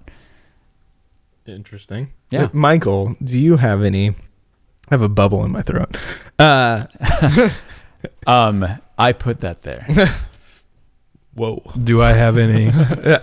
Do you have any input into this? Do you get off on ASMR? Or do you want to be a part of that world? No, not really. Little Mermaid. I would reference. say, and if he's going to comment, and he might not, I already know what Elon's going to say. I have a very, what I would call vanilla sexuality. I'm less interested in things for myself, but what I will say is I'm always very interested in like people who love ASMR, or like, I want to know about the guy who's buying the used socks. Like, why are you buying the used socks? What is it about the used socks that you like? And like, what, maybe nothing happened to you, which is a totally acceptable outcome. And it's wrong of me to assume that something happened to you with feet or socks, but on the off chance that it did, what was it? Could you share it with me? Because I want to know like what's motivating you to buy the socks. So those things for me are not like of interest. Like I'm not like the sock guy, but if I like could meet the sock guy and talk to him, like, oh yeah, I'm all I feel in. like Tell this me about just that. speaks back to exactly what you're talking about in the first segment, which is that you just want to explore the extremity, essentially, of like whatever situation there Right. is. I'm always interested in extremes. Like, why are you doing this? Like, what motivates you to do this? How did you find out about this? Right. So one thing that's always been of interest to me, and I don't mean to take us off course, but pre-internet, if like you were really, really into feet, that's the topic at hand, or any other sort of what we would call sexual deviancy, although that term's a little bit loaded, how would you find someone else? Like if you're the foot guy and it's 1940, how do you negotiate that? Are you like, hey, while we're actually- asleep, I'm going to put my head on the opposite end of the bed. What about and, this? I'm going to wrap my hand around your legs and like, I'm just doing this. Like, to bring up kind of like a topic we were already talking about, though, like what if that wasn't a thing and people just had like, I don't know, whatever was normal for the time. They're all just pouring fucking coffee in their cereal. And then now the internet comes along and it's like, oh, holy shit, we've been doing it wrong this whole time. We should have been into feet. Right. Like maybe. I mean, it's like that, the idea that without language is the inroad to thought, right? And Sure. like the idea that like, if you don't have the words for something, you can't even really think about it, which is a whole other topic, whether you believe that's true. But like, I wonder, Michael, like the guy in the 40s, like who's never seen a sexy foot photo in real life, whatever, like how does he know that he's the foot guy? Like there has to be a moment. So to your point, like how does he find his people? How does he do it? Like for him to be a foot guy or her or whatever, like there has to be that moment where they saw, like Mrs. Dunwich, the 4th grade teacher, like leaned down and she broke her heel, she slipped off her the remnant of her shoe, and like in that moment the sexual awakening happening, and since then I've been a foot guy. And like I would imagine you probably just seek it out the way that we all do, right? Like you're in some weird curio shop and like you go in the back and you're like checking the photo album and like you find like this lithographic plate of like a woman's foot, and like you bring it up to the counter sheepishly and you're like, I'll have this, and the guy just like nods and goes, yeah, I know you will, I had this here for you, and like passes it over you. Certainly you're not going to have like the breadth. The purveyor of those things. Yeah, but like you probably won't have the breadth. Like if I want to go see feet, I can see all the feet I want. Like whatever the different styles I'm sure right now I could go and find you whatever fucking crazy thing you can think of. I can find like a woman's 3 foot pairs of in a feet in gorilla. this room. Yeah, exactly. Like Say. whatever the fuck. So certainly the breadth would be limited, but I almost feel like we're spoiled to the point where I can't even enjoy feet because there's too many out there. Whereas like, it's like, oh, look at this precious artifact. I found this like, lithograph in the back of the store. Like, hey, Michael, you want to see something cool? And you're like, yeah, I want to see. And like, I show you this weird foot picture. It's like, how fucking cool. Like in a way, we're almost missing out on shit because we're so spoiled. So right, not because to it like was too easy. not to steal too much away from like the pretty much predominantly sexual talk we've been having for the last hour and a half. Look, you guys had those oysters. I'm sorry. And you will not stop talking about sex. They're an aphrodisiac. It's what it is. But not to steal away from that, but it reminds me a lot. So I have I have vinyl records. I have a friend that collects books. And nowadays it's pretty easy. Like I have some pretty rare records, and I belong to like a website where I can say like, hey, these are some of the super rare records that I'm looking for, and I just get an email when one of them's like, someone's got one up for trade or whatever. That's and it's cool. like, oh, cool. Yeah. Let me just buy that thing, or let me see if I have something that they want to trade for. And to your point, it just makes it really easy to just like consume those things. Whereas, 10 years ago, maybe more, if I wanted to collect records, I would have to like scour record stores. And when I found one, it's almost more special. So, and to that same extent, like if another record collector comes over here, they would see my rare stuff. And now they're just kind of like, oh, cool, you have this. I have one too. Versus, 10, 15, 20 years ago, it's people similar. I was too young probably at that point to be collecting records. But if someone would have found one, they would have been like, oh my God, how did you find one of these? There's only, a few thousand in the world. Like, did you go to a swap meet? Did you how did you negotiate early internet to email with someone on Juno about this thing or something? So similar thing. Maybe there was like a deeper appreciation for it back in the day. I would think so. With everything, there's no such thing as a free lunch. Every good thing in our lives comes at a cost. Sure. And the cost in this case being that you have a lesser appreciation for the things that you maybe obsess over a little bit. I mean, one of the things that kind of blows me away is, earlier we had dinner before recording this, and we did. The food that we ate. Well, okay, you didn't enjoy yours or whatever. No, but I loved my food. Why are you guys? I certainly enjoyed your food. Yeah, it was we both delicious. enjoyed your food. All right. Look, Point it was being, good. I just was full very quickly. Point being that an No longer a average double meal rat. for us is like what a fucking king could have maybe eaten, in whatever, like back in the day, right? Back in before the now. And I try to think about this. Like, I can have a piece of fruit that was flown in from somewhere in Asia and it's still ripe. Like, no king could have had that. Like, even the most powerful people just didn't have that option. Now, okay, yeah, they had other options that we don't have, like the ability to just point at someone and have them like thrown in a pit and eaten by a lion. Like, I'm There's not saying there weren't people that still have experiences. that power. Sure. I'm just saying I don't have every experience that like a king could have had. Yeah, exactly. But there are certain experiences, and I take them for granted as a result. It's not like someone hands me this like, like they open this is a finely Fuji apple. engraved wooden box with velvet on the inside, and they're like, yeah, I have this apple from the Fuji Isles, and it's kind of wrinkled, so I know that it traveled on the back of a fucking llama for fucking 50 years or whatever. Yeah. And it's like, oh wow, like, And it's look like at not me, even like, that good. No, but it's like no one else in the kingdom has had this. Yeah. Like, I just I eat one bite and I'm like, it's good. Yeah, Right. I mean, that sort of still exists with things like Scotch and like rare whiskeys and stuff like that. Like I recently had like a 38-year-old Scotch whiskey, and it was like someone gave it to me, and it was like they only made 1,200 bottles of these. Right. Like it'll never be made again. It's this really super rare thing. So there is still kind of like that silly, I don't know, like this sounds really arrogant to say, but kind of like that royalty aspect of like, I have this thing Sure. that no one else could ever have, and that does feel better than say like a Fuji apple, which is really just as Wild, monumentous like occasion. Like Yeah. this thing came from all the way the fuck over on the other side of the Probably world. tasted better than that 30-year-old scotch. I mean, the 30-year-old scotch was pretty. I mean, but then Was it? I perception, always assumed right? that Perception shit is versus no good. It was pretty delicious. Oh, okay. I fucking loved it. Anyway, I wanted to talk to you about something else. I feel like we're leaving Michael out of a lot of things. All I here. wanted to say was, could you imagine giving George III a Snickers bar? Hey man, have this children's candy bar. Mm-hmm. It's full of nougat. You're not you when you're hungry. You're Dude, welcome. even just the wrapper on it would blow his fucking mind. Or like, Yeah. can you imagine like showing Be like, Thomas what is Jefferson this Christmas fucking- lights? Yeah. Oh, I'm a wizard. icicle lights. Mm-hmm. Whoa. By the way, fun tip for you kids to try at home. If you've never set fire to Christmas lights, they're amazing. Michael and I learned this with a friend Why recently. would we do this? It's terrible for the environment. I personally do not condone it.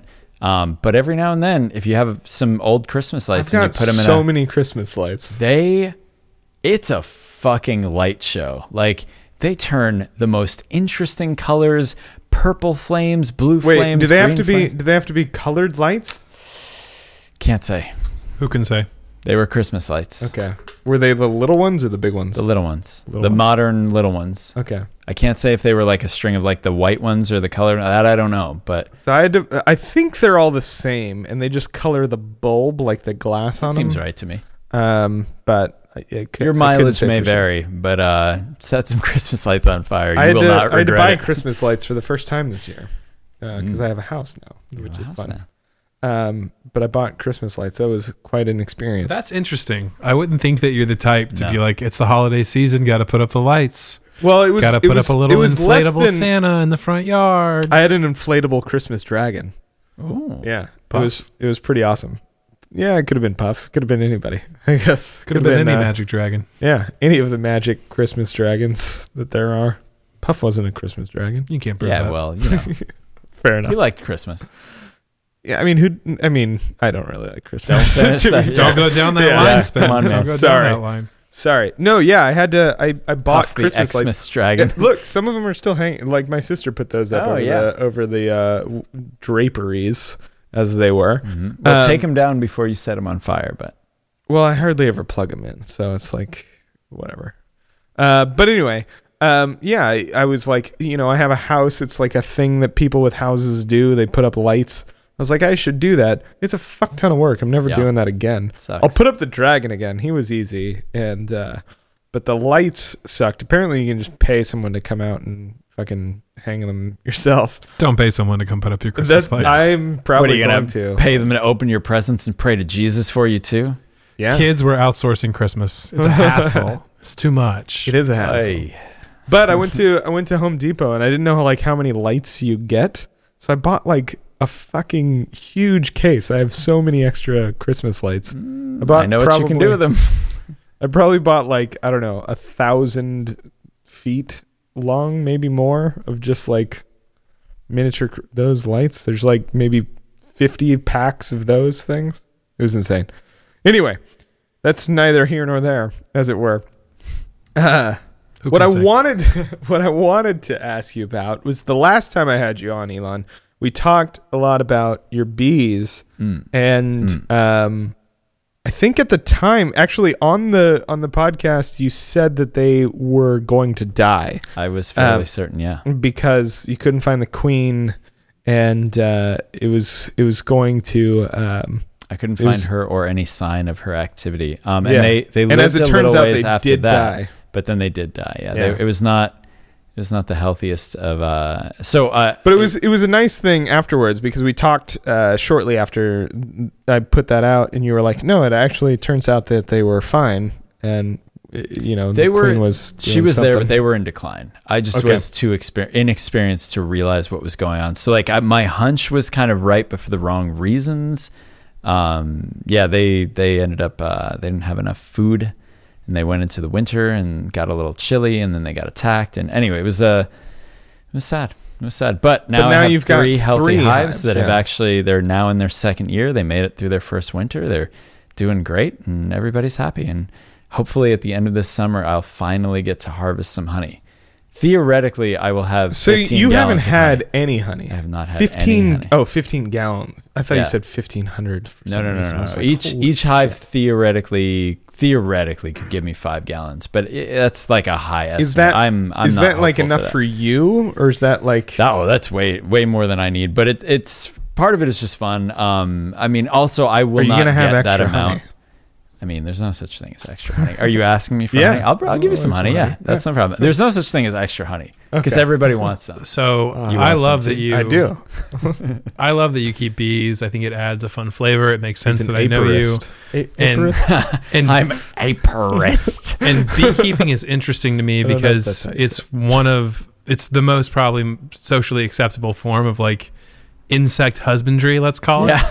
Like bees are probably number one as far as like, oh yeah, right on, man, makes sense. And then like if I were really into ant colonies, people wouldn't really bat an eye. Maybe at I could raise crickets if I had like Yep. a lizard. but something that I'm very into is something that's socially acceptable or encouraged, and then you just tweak it just a shade, and all of a sudden people are giving you funny looks. So what if it was like, oh, so great, my friend Elon keeps bees, and like I have, it turns out 4 very healthy termite colonies, and I'm keeping them in my backyard. I'm going through several dozen pounds of wood chips a week. My neighbors are really upset because their fence is a goner, but I'm really It's all going to be enjoying worth it at myself. the end of the summer when I harvest all that termite milk. Yeah, exactly. I've actually kind of always wanted to have pet hissing cockroaches. So I find cockroaches to be repulsive. Hissing cockroaches? Well, just because they're like arguably the most interesting cockroaches that are out there. Madagascar hissing I don't know anything They're about just them. these big, fat, ugly motherfuckers, and they like make this weird sound when they expel gas out through their exoskeleton. Anyway, they're fucking nuts, but they're big ass cockroaches, right? Like if you've ever seen a cockroach that like is like the size of someone's palm, that's Sure. probably one of them, right? Interesting. But I am personally repulsed by cockroaches. I'm not grossed out by bugs. Obviously, I'm an apiarist. That is not the word, by the Did way. I say it wrong? No, Yeah. that's not even a word. Oh, fuck. Anyway, I thought it was like an apiary. so their Apis mellifera is like the scientific name, and you have an apiary. And I want to say that an apicologist, I might be. Apicologist. I want to say that that's a bee scientist, but I might be misremembering the word. Suffice to say, you just call it a beekeeper spin. Yeah, well, I was trying I know to you're be trying all to be all fancy, scientific. but you're trying too hard, man. Just damn be it. easy, all right? Relax. Couple Suffice to of say, though, beers and I a am lot of spaghetti in grossed me. out by cockroaches. They give me the creepy crawlies. Like if one, like you're asleep and one crawls across you. Like, Have you ever seen a house centipede? no, what's a house Have you centipede? seen a house centipede? No. They've got like, you've seen one before, you just didn't know that's what it's called. It looks like they have like 50 legs. They Like have pretty much 100 an entire perimeter. centipede. They don't literally have 100 legs. They might But literally like have like a 100. perimeter of legs. Millipedes and don't they're, have and they're a million legs. They're really fast. 1,000. Wait, they're little? You're talking about a silverfish? No, I know what a silverfish is. No, they have a lot of legs, pretty much all around them. They're really fast and they look disgusting. They are the worst. You guys, hold on. I'm going to pull up a photo of a house centipede. Spin will put one on the website. Yeah, It's, it'll be the theme picture of Because the I entire don't website. I don't mind cockroaches because I've seen house centipedes. But yeah, I've always kind of wanted to keep one as a pet or several as pets just to try to get me over my grossness with them, Yeah, So that is a house centipede. Oh, yeah, I have seen those before. I've never seen that thing. You've never seen that thing before? No, Yeah. We used to have them in my house back in Kentucky, that's fucking terrifying. and they're really fast, Mm-hmm. and they're actually harmless, so they're unfairly demonized, but they are terrifying. Do you know why I think cockroaches are grosser than those? Because they can fly. And that's the thing. At a moment's notice, they could launch themselves at your face. Not And to they like do. try to one It's up like your house. they're trying to like survive or whatever. So they're like, if I attack your face, I don't know. I think feel like that's they true. instinctually go for the eyes.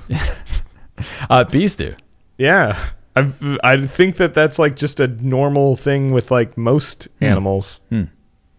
Bees are actually attracted to the scent of mammalian breath. They're very sensitive to smells, and they've evolved to go for that, because that is where the face is, and like they'll try to sting you on the inside of the mouth or the nose. If you ever have a bee land on your like your hand or something, don't try to like blow it off, because that'll just piss it off and make it want to sting you. Just give it a like one quick flick. That's a fun fact. So you gave me another fun fact about bees when I came and saw the previous bee colony. And it was that we went out and looked at it, and one of them just like ran into you, and you were like, no, fuck it, they're pissed, we gotta go. Yeah. Kind of thing. I didn't know that. Warning. Yeah, I didn't know that about bees. And it was fun because I had my nephews over here the other day, and there was a bee like hanging out. He was like kind of flying around. I was like, hey, they were kind of freaking out. I was like, yeah, be nice to the bees. They're not going to hurt you or whatever. And they're like, but it might sting me. I was like, did it run into you yet? And they were like, no. And I was like, that's, if it hits you, like if it runs into you, then we got a problem. We got to move. But till that happens, we're probably fine. Calm down. I'm happy to be spreading good information. I don't even know if that was true. It's reasonably true. Okay. It's certainly true most of the time. But I mean, of course, I'm sure there are exceptions, plenty of exceptions. Yeah, I mean, like I personally don't want to be like that near a bee, even that's just like flying around me. Yeah, a foraging bee is not likely to sting you. They sting to defend their home. Like a foraging bee doesn't have much to defend. They'll defend themselves if you're threatening them, but they're going to be pretty docile. Interesting. So don't swat at them. No, just fucking leave them alone. Don't swat them. Don't blow at them. But what if they land on you? Just give them one quick flick. That'll get the message across. Just one quick Look, flick. they're not, bees are not fucking dumb. They're not going to be like, what? Like, you talking to me? Like, they're not going to be like, I'm going to fucking kill myself to ruin this motherfucker's, the next 5 minutes of their life. Like, they're not going to die willingly for no reason. Like, they're not holding a grudge. They're not people. They don't have an ego. Like, if you flick one, they're going to be like, oh shit, I should leave. Bees are people too. They're more afraid of you than you are. That sounds like the title of like a very smart episode of a very smart HBO series. One quick flick. The ego of the bee. Ha, the ego of the bee. That's ego very of the bee. Discovery Channel. Yeah. Or a Frasier episode. Mm-hmm. Oh, dirty. All right. Well, it was really great having you guys on. Again, we should definitely do this again. It was a lot of fun. I hope you guys had fun. Yeah, it was all right. I'll never do this again. Well, fuck you both. Spin, happy to be here. Thank you for having us, Spin. Always a pleasure. Thanks. I feel like kind of a talk show host now. But yeah, great to have you. You are kind of a talk show host. Yeah, I mean, but you're mostly a DJ. Hate you both. All right. Well, thank you for listening. We will see you soon. Goodbye.